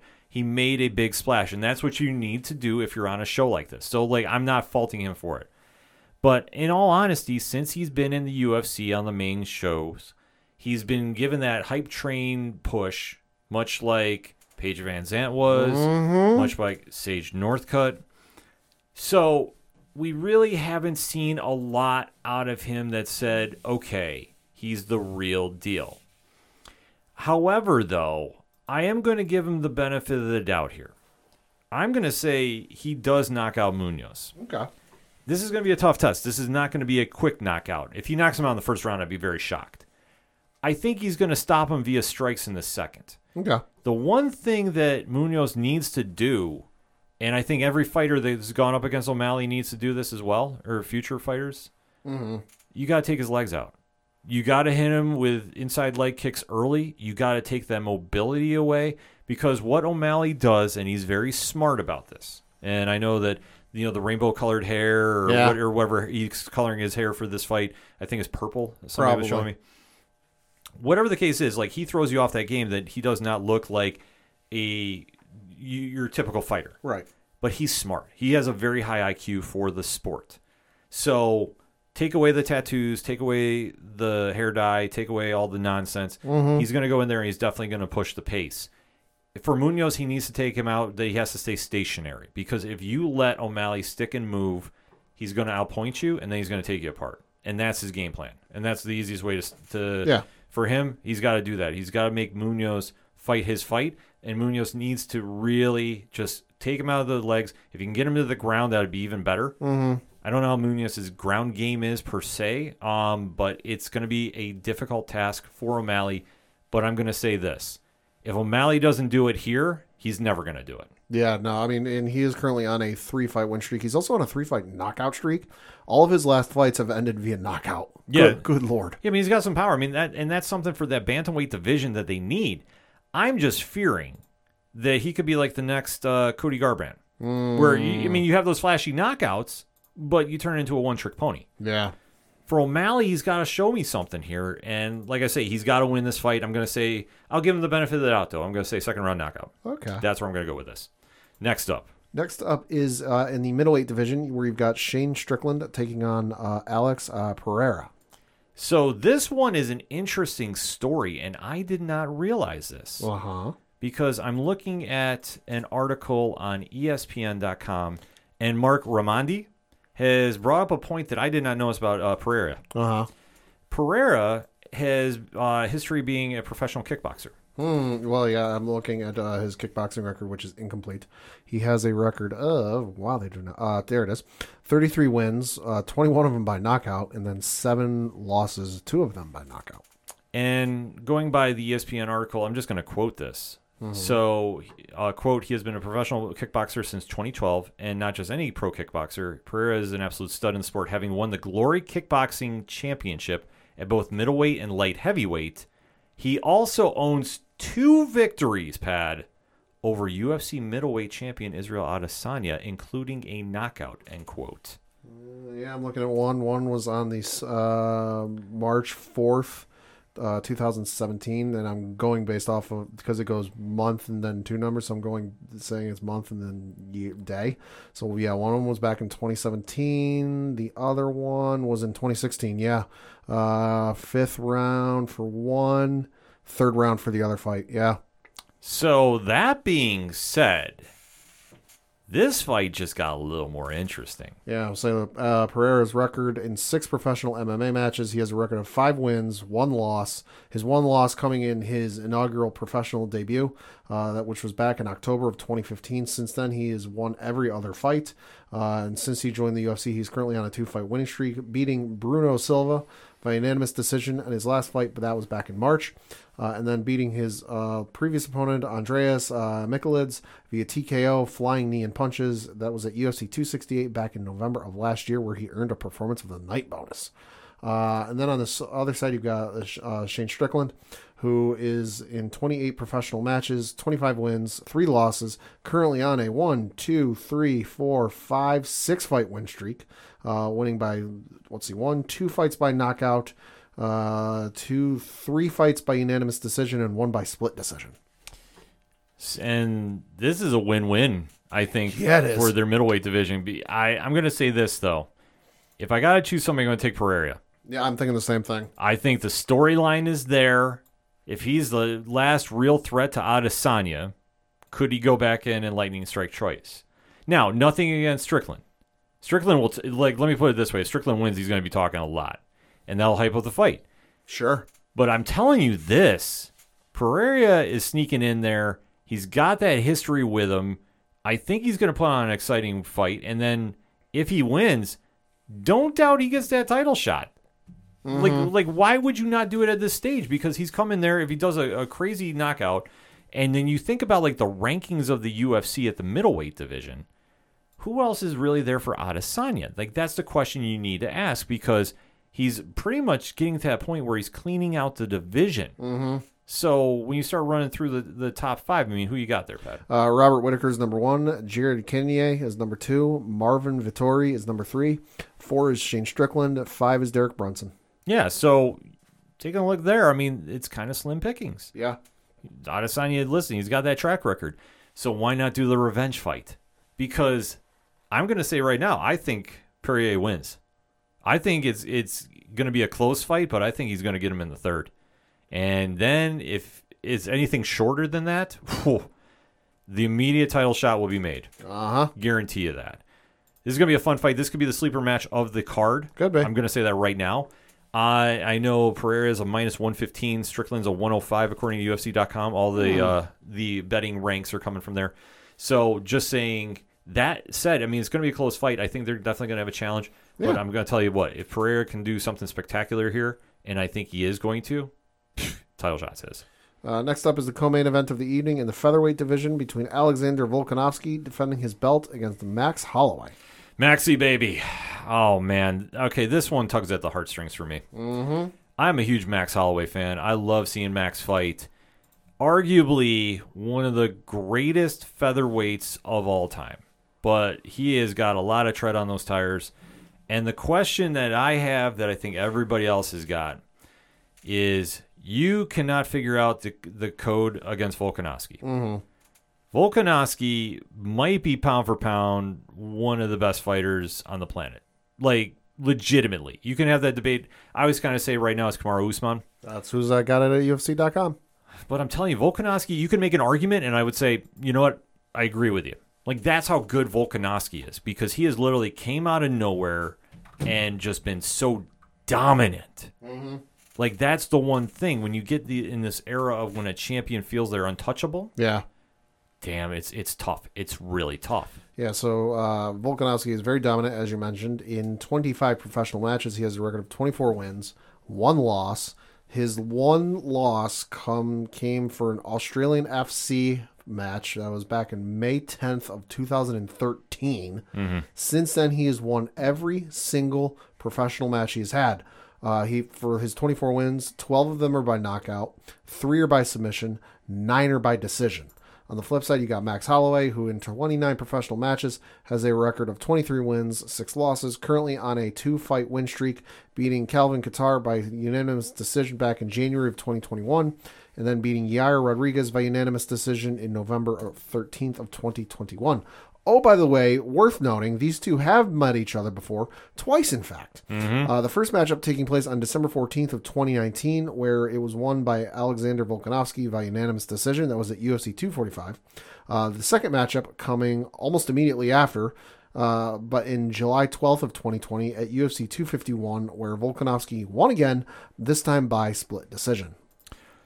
So all that being said, man, this is one of the situations where I'm not excited about this fight. I mean, I'll be honest. I love Max. I love watching him fight. Volkanovski, like we touched upon, pound for pound might be one of the best right now. Mm-hmm. Or he at least is in that discussion.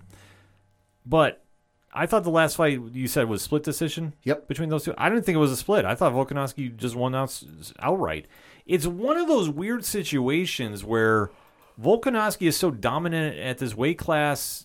He's ran out of people to fight, and I know the big rumor buzz around is he's going up to 155 after this.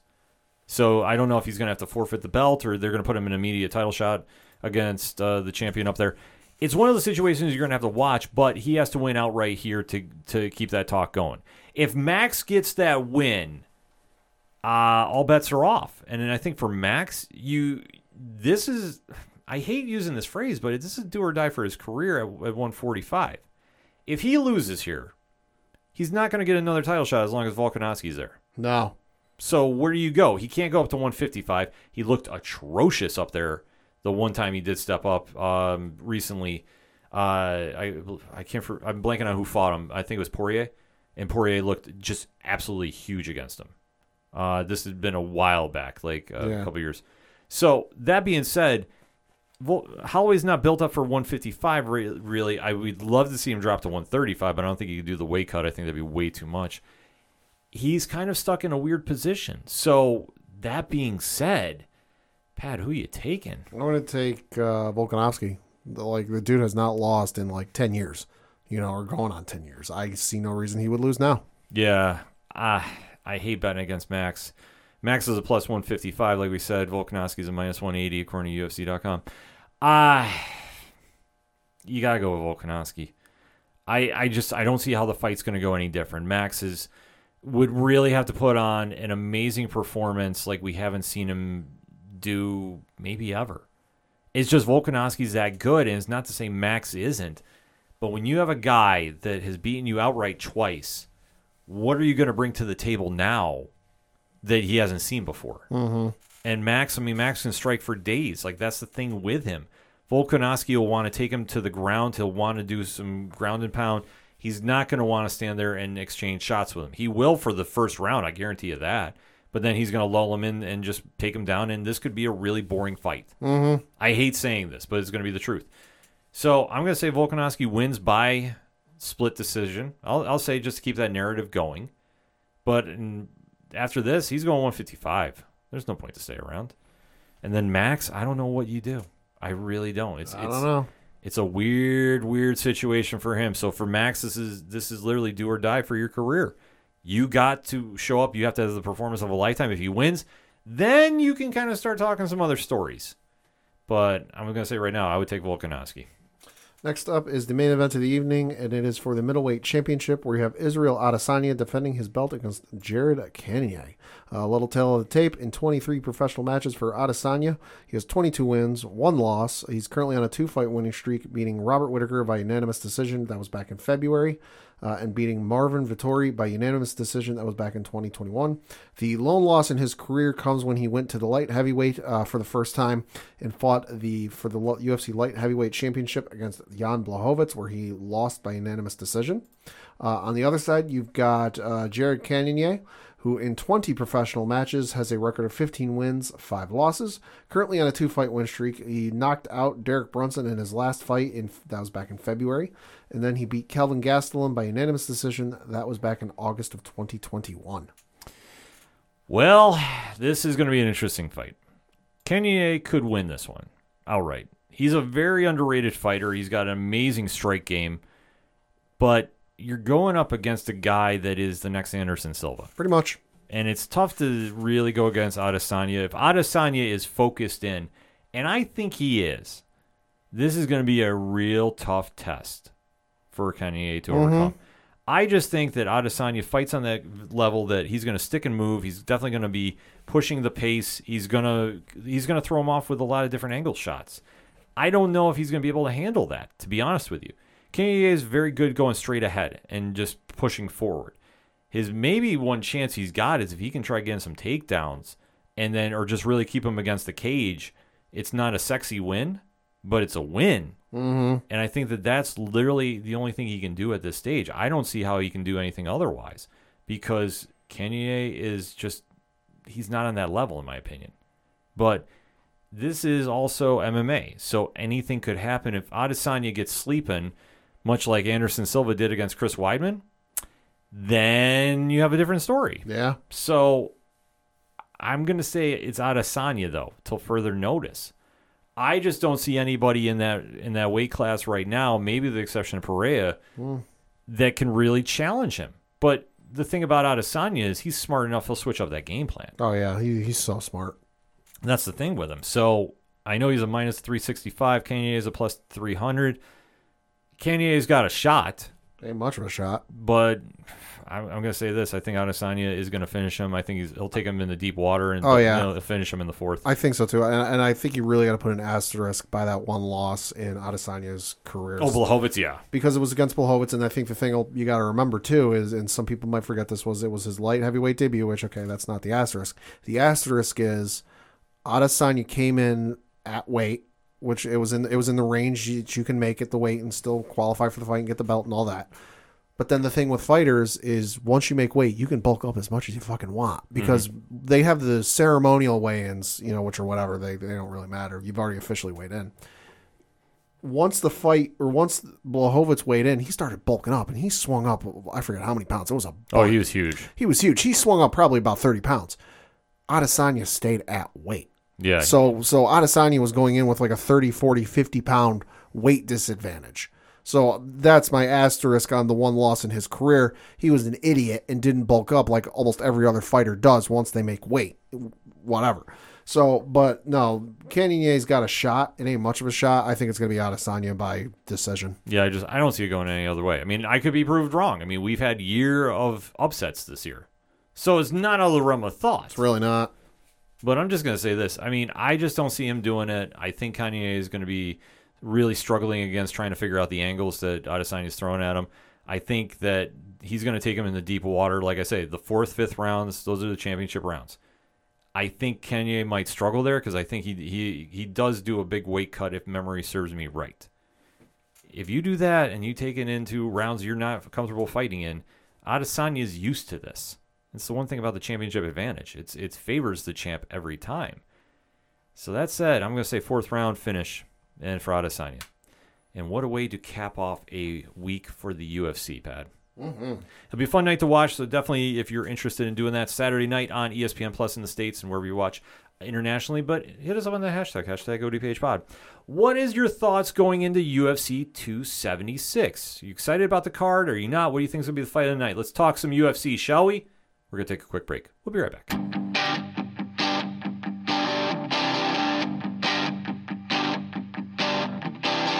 This is Tom from Tom Joe Lou, This is Matt from Sideroom Sounds. and you're listening to ODPH Podcast. Wanna go where no one knows my name, to the desert, the oceans, or the plains.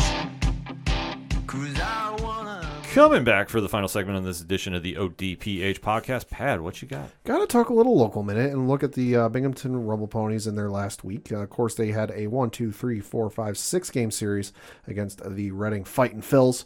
They had their game on Tuesday where they lost by the final score of 7-6. Wednesday, they lost by the final score of 9-3. Went to the game myself on Thursday, where they won by the final score of 5-4. Hell of a game.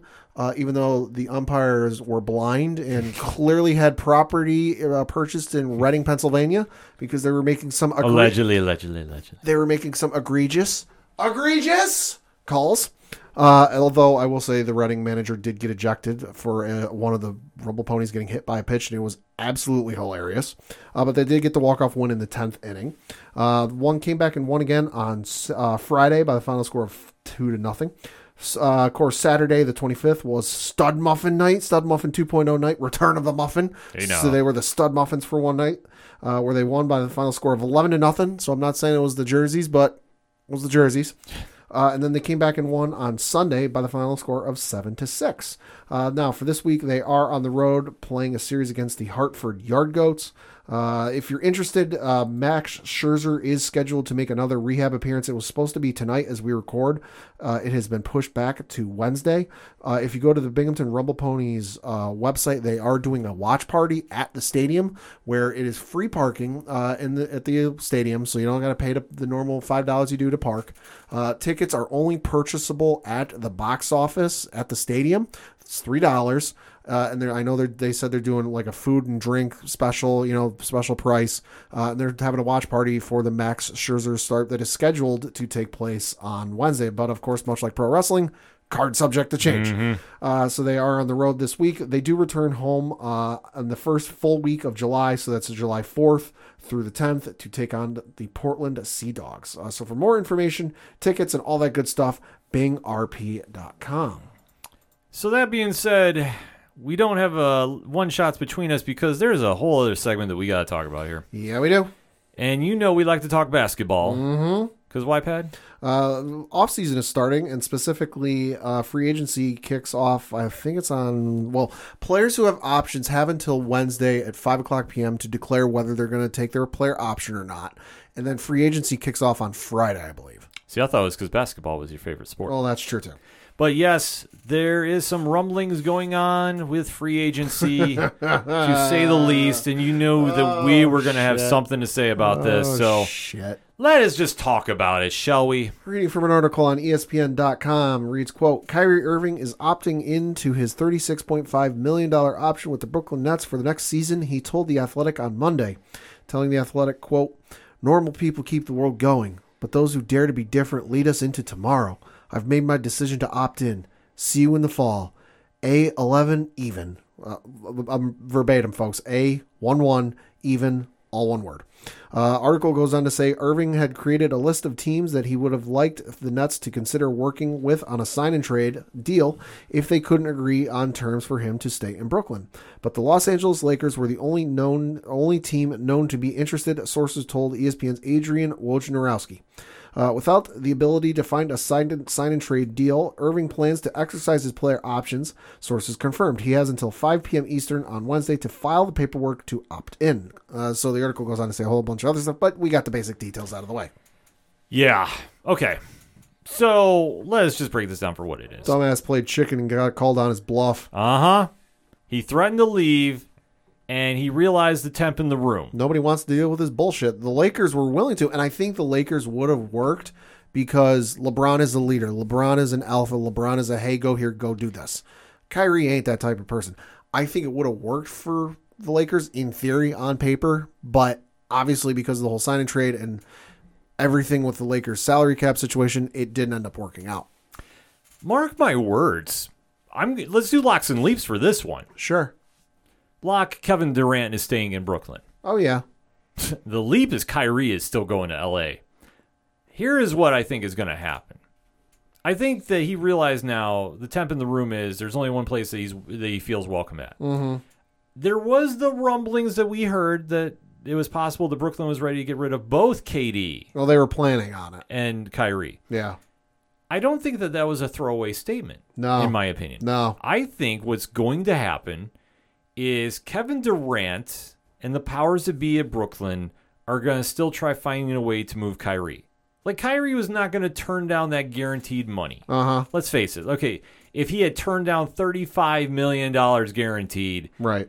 get him a psychiatric evaluation. I mean, in my the opinion. thing, though, is there was the whole possibility he could have signed with the Lakers on a mid-level exception deal, which was only like $6 million. And people were like, oh, would he really want to, give up that much money? And other people were like, well, yes, look at what happened all of last season and the fact that he's losing his shoe deal with Nike. Well, that's the whole thing. Kyrie is unpredictable. And I think that Brooklyn is now realizing, well, you reap what you sow. Uh-huh. You made that bet. Now you got to lie. Because when you brought him in, you brought in Kevin Durant, you let them form the super team. And I will admit, as I always do, I wanted them both in New York. I'm so glad I was wrong about that. I have always said that. I will always stand by this statement. But look at the track record that you have done there since you have joined forces. Mm-hmm. You've done as much as the Knicks have done. Well, a little bit more. Maybe a little more. Depending on how far back you go. Yeah. But lately, not much. I mean, I think it ultimately comes down to like what we were discussing in our group chat with some of our other podcast friends the other night. Mm-hmm. Neither KD nor Kyrie are leaders. No. They like to think they are, but they're not. Because look at their history. When Kyrie was with LeBron in Cleveland, great player, great scoring, great defense, great everything. Because LeBron was the leader of that team. Kyrie had his issues, went to Boston. Never quite worked out because that was a young team and Kyrie was expected to lead. Okay. Then you go flip to, because I'm going to do this where they meet together in Brooklyn. So on the flip side, Kevin Durant with Oklahoma City, they had some success, but they never really flourished, I think, to their fullest extent. They never really had a leader. It was kind of like three pieces altogether. Then Kevin Durant goes to Golden State, where that is clearly Steph Curry's team. That is clearly it's Steph, Clay, and Draymond leading that thing, and Kevin Durant's coming in and adding to it. KD ain't got to do nothing. Hey, I don't got to make any decision. I don't got to lead this team. I just got to score and play me. Yeah, flourished beautifully. So kind of like a similar situation like Kyrie had in Cleveland. Now they both come to Brooklyn, where there is no leader on that team. There is nobody that can kind of like dictate things and decide things because neither one of them want to fucking do it. It's one of those things where it's like, okay, hey, it's great for them, but they need somebody there who can lead the team that they don't have to because clearly they don't want to fucking do it. Well, the problem is that you have people around them that are telling them they're bigger than they are. I mean, let's be honest. Yeah, no, it's the entourage. You have whoever it is. And I'm not going to specify anybody because I don't know who is in there. But how many times have we seen Kevin Durant lash out at the media? Oh yeah, and really got all the time in the world to go at fans on Twitter. Yeah, burner accounts and allegedly and all that jazz. Like that's the whole thing. If you're not emotionally ready to play the role of leader, and heavy is the head that wears the crown, it always is. Then you have to realize you guys are not ready for this. You wanted to play together. You thought you'd be steamrolling through everybody in the East. And lo and behold, you're getting beat by teams. Mm-hmm. Boston is a team. Guess what? They swept you. Mm-hmm. Milwaukee is a team. Guess what? They won a chip over you. Yep. So what do you want to say? Heck, the Knicks even give you a run for the money. That's why I said they've had more success in the head-to-head matchup, I believe. I don't know. I'm going to still hold that torch because I'm just bitter. But my point is, you have Kyrie, who's been a train wreck everywhere he's gone in the NBA. Played about half, if not less than half the games he's supposed to for the Nets. Yes, he's had history of injuries. Yeah. He couldn't handle being LeBron's sidekick. There's a reason Robin doesn't run the Justice League. It's Batman. Yeah. So when he didn't want to be the sidekick role, he thought he was going to be a bigger member on Boston. Let's not forget when Kyrie was with Cleveland, there was that whole thing LeBron had about leaving the team for Kyrie. You know that eventually my time's going to fade away and Kyrie's going to rise up and lead the team. He booked it the fuck out of there faster than your head can spin. Yeah, I mean that's the whole thing. He can't handle when he's not in the spotlight. So what are you going to do now when you can stay in Brooklyn? Sure, I'm not saying you can't. But all eyes are on you now because of the actions you have done. For whatever reason you have. Oh, yeah. I'm not going to sit here and justify and just clarify. You have done this in front of the public eye. And it would going into if all the offseason antics to this point had not happened, there still would have been spotlights on them, but not necessarily to the degree they're at, because it would have been, hey, can they rebound? Kyrie with a full season, fewer distractions, blah, blah, blah, blah, blah. But now with all the nonsense, all the bullshit of him wanting to leave, there's 4 or 5 teams I want to play for, only all this other stuff, the lights have just gotten turned up even brighter. Yeah. And now the pressure is really on for you guys to deliver, improve. This ain't a fluke. That you guys are legit. But that's the whole thing. I don't think they're going to be together to do this. Because as we were recording, Russell Westbrook opted in for L.A. for $47.1 million. And after his performance last year, I think there was a little more to LeBron saying he wanted Kyrie there. Well, the thing is Irving and Russell Westbrook are now both ineligible for sign-in trades. Yeah. They got to be traded straight up, which means somebody's got to be willing to take on $36.5 million from Kyrie. And then somebody's got to be willing to take on $47 million from Russ, which good fucking luck. Well, you know what? Mark my words. I seriously think my leap is Kyrie's still going to L.A., Russell's coming to Brooklyn. Because both teams don't want to deal with their headaches. Because it's clear as day, Russell and LeBron can't play together. For whatever reason. And Russell struggles. Mm-hmm. It's going to be a straight-up trade with other parts and picks added in. Well, let's play that game because I know ESPN's got the trade machine. Let's try that. I'm being dead serious about it, Pat. Like I say, you might think I'm crazy, and especially when I put it in our chat, they just need to go back to OKC. They should have just on the Cleveland route. It would have been the big PR move. Russell and KD come back home. They make a run to the finals, get beat by the Warriors. KD leaves again. It would make a great story. But in all reality, it's the only move that makes sense because KD has made it very clear, if you read through all the media, in my opinion, he doesn't want to play with Kyrie anymore. He realizes that he is more trouble than he's worth. And LeBron thinks he can do it because LeBron can't handle what's going on with Russell and how much he's struggled. All right, so with the ESPN trade machine, I got to bear in mind that I can't put draft picks and this, but it's just a straight up trade. It does not work because according to ESPN.com, so if you go to ESPN.com/NBA/trade machine, you can try this yourself. This says straight up Kyrie for Russell Westbrook. On the Brooklyn side, it does not work because, quote, the Nets are over the luxury tax threshold with this trade and the incoming aggregate salaries exceed what's allowed via the 125% plus $100,000 rule. They need to cut, holy fucking shit.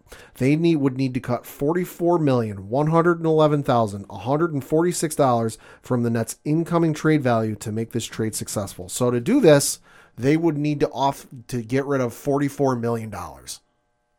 Jesus Christ. I'm just saying the NBA is a weird place. I'm not it's probably not going to happen with that, but I'm also saying don't rule it out for reasons.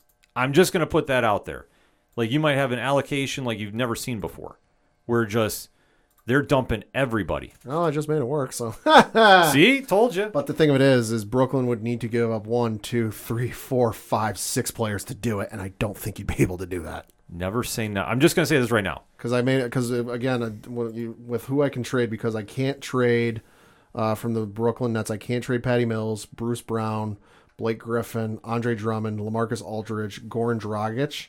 So I ended up trading Kyrie, Seth Curry, Cam Thomas, Sharp, Nick Claxton, and Edwards. I tried it at that time. It didn't work. Ooh, this is interesting. What the fuck did I do wrong? Oh, no, there it goes. Yeah, it worked. So, yeah, you got to trade about 6 or 7 players, and then it works. You do that and you do buyouts, like I'm telling you, they're going to make that happen. Because I just can't see them. With the amount of drama that's been on both teams this offseason, you can't do it. I hate that I made it work. I know, but that's the thing. Like, I'm telling you right now, like, they're going to find a way to do this. And then everybody's going to go like, how did this happen? Yeah. You heard it here first, folks, on the ODPH. But that's not the only other big moves. We got to just talk a little bit. Yeah.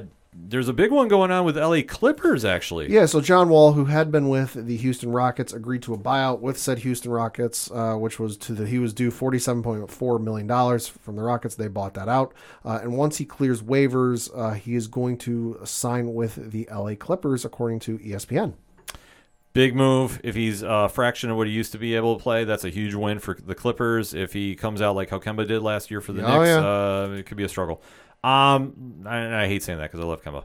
But this is one of those situations that John Wall needs to get out, a fresh start somewhere where he's not going to be the headline, and he can definitely kind of factor in there and make something happen. Well, yeah, I mean, plus you just look at kind of that like starting rotation of what the Clippers would have once John Wall comes in there, because right now they're listed starting point guard as Reggie Jackson, which, sorry, dude, you're not starting over John Wall. You'd have John Wall at the point guard, shooting guard would be Paul George, Kawhi Leonard at the small forward, Robert Covington at the power forward, and then Ivica Zubac at the center. That's a pretty decent starting five. Yeah, it's a decent starting five. Assuming they all stay healthy. Well, that's the whole thing, too. That's going to be a different story as well. And then finally, I mean, we got to talk some Knicks. And obviously with Kyrie off the board, thank God. Jalen Brunson from Dallas is heavily favored to be heading to the Garden. I don't know how I feel about this. To me, from the outside looking in, that ain't the answer. He's not the answer. Obviously, draft night, shit for not $100 million. Draft night went egregiously for the Knicks. Oh, Jesus Christ. That's why I said we couldn't even really break it down because it was so egregious. Jesus Christ. When you got Spike Lee on his knees praying to God for something good to happen to the Knicks, it ain't good. No, the Knicks were just dumping salary left and right. I mean, where do you go from here? I don't know. I'm trusting the powers that be. They're going to do something to kind of steer the ship in the right direction because they're smart enough they can do this. But honest to God, Brunson, I don't know if it's really worth that $100 million contract. If you can make something happen there because the Knicks need a shooter, hopefully that could do that. Yeah. But I don't know, and we're just going to kind of have to watch and, to be honest with you, wait and see and hold out for bated breath. I mean, at least they didn't go crazy to get Kyrie because this is true. That would have been bad. Brunson, I mean, listen, you're going in with a low bar expectation because the Knicks need to do a lot of work. So, listen, if he comes there and he's a superstar, he'll prove me wrong. Because, I mean, when you play with Luka, I mean, everybody can look good. So this is true. Yeah. So we'll have to talk some basketball as next week when the dust settles on the free agency. Because, like I said, I was too upset I couldn't talk about the NBA draft. I did not want to get any more nonsense about breaking down everybody's picks because, everybody was smart. Except the Knicks, because we just trade everybody. So I'm like, how am I supposed to sit here and spin You trade everybody, and it's not even coming out in like one tweet from the writers. It's in like 11 tweets. Yeah. That takes fucking a PhD to understand. Yeah, so that's why I said we're just going to close the segment out talking basketball. And I was not ducking about the Knicks' egregiousness because I don't know what the process is with Leon Rose and Thibodeau and everybody there. I don't. I have no answers because I think they were clearing out cap because they were debating about going to get Kyrie. But since Kyrie opted in, thank God, that won't be their headache, and they can go after Brunson, and hopefully he'll be the answer they need. I don't know. I mean, they need to rewrite that ship, get rid of some contracts if they're not going to work, and get back into the winning direction, whatever that's going to be. Because I don't know. Because the rest of the league had a great draft. We didn't. We had an awful one. Because you know what? We gave away everybody. I don't even need to get any more. Allegedly, discussion. Coach Duffy's on the team now. Yeah, Coach Duffy. We heard got a tryout. So Coach, do us proud. Remember us. When you're sitting on the bench. But at least you can give him 2 a night. So 2 turnovers. Yeah, exactly. You notice I didn't say 2 exactly, but that's what you can do. And lastly, hockey news. Hey, Colorado got the cup. Hey, congratulations. Yes. Which Brian Wayne did shoot as a line back. He said all the small things. Let's make it happen. So. Shout out to the Spanish commentary crew that was calling the game for ESPN and saw that video. I know Adam Schefter shared it on his social media accounts. Fucking awesome.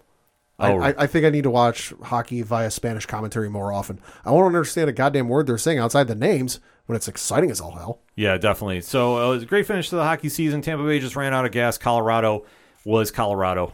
They were healthy enough. They outskated them. They got a lot of breaks, but you know what? I don't feel bad about the officiating because, hey, How bad did it get done to the Rangers? So We're still recovering. Yeah, I have no sympathy for anybody about this. So it's the off season now.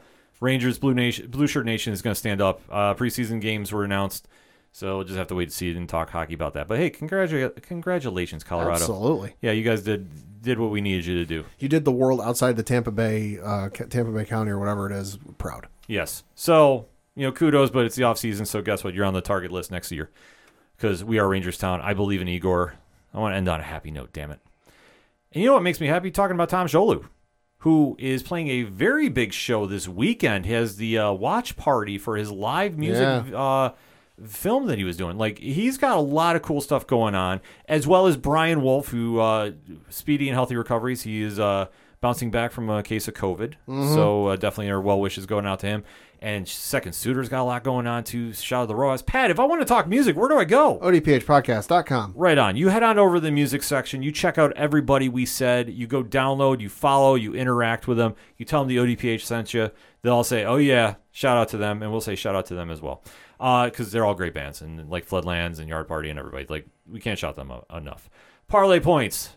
New blogs dropping this week. I got a new wrestling one I am in the works for because I got the press photos for Forbidden Door. So we'll be making something happen on there. So if you want to talk some more wrestling after there, we can definitely do that. The classified section, which has friends of the show, such as 8122 Productions, Dragon Master Games, which I always feel bad we don't shout them out enough. Rich always mentions it on 607 TWS, and we should because they've been very good to the ODPH as well over the years. So definitely want to shout them out. Organizational links supporting Black Lives Matter, all the amazing pod groups we're in, and voter registration, like I said in the beginning of the show. We made a tweet about it. I think everybody knows where we stand with it. We are saddened and appalled by the Supreme Court decision. I didn't want to get too much into it, but we have voter registration right at the top of the classified section. So carry that same energy and make your vote heard in November. Because we are not happy with what went down, and we're going to be definitely making sure everybody knows about how to get registered to vote. Absolutely. So I didn't, like I said, I know I kind of made it short at the beginning of the show. I did not want to get into it because I knew I was going to get wound up because I'm still pretty fucking pissed off about that. Yeah, and all that said, we got a directory too, Pat. How many providers we got now? Oh, 62,732. Sounds about right. So if we're not your favorite podcast provider, let us know. We will try fixing that the best we can. We've been told about a couple other ones. We did submit there, so, we're doing what we can for you because that's what we do here at the ODPH. So all of that, the TeePublic store, if it's anything and everything that is the ODPH, you can find it at odphpodcast.com. That's all we got for this week. So for the one only, Padawan J. Fuck the Astros. I'm your host, Ken M. Yeah, fuck the Astros, too. Let's go Yankees. 50 games over 500. Gang, gang. This is what we do. Thank you as always for listening to the ODPH podcast, better known as the Ocho Duro Parlay Hour. We'll see you next time.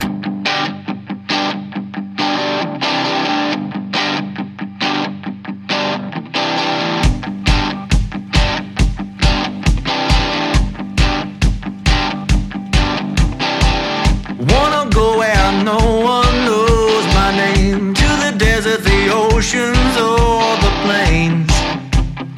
'Cause I wanna go where people I don't know come and invite me in. And those same people that were strangers now call me their friends. Then I'll go back to the Twilight Zone, where it's so strange but it still feels like home. 'Cause I wanna go to the bar where the ghost turns the jukebox on, and they play their favorite songs all night long.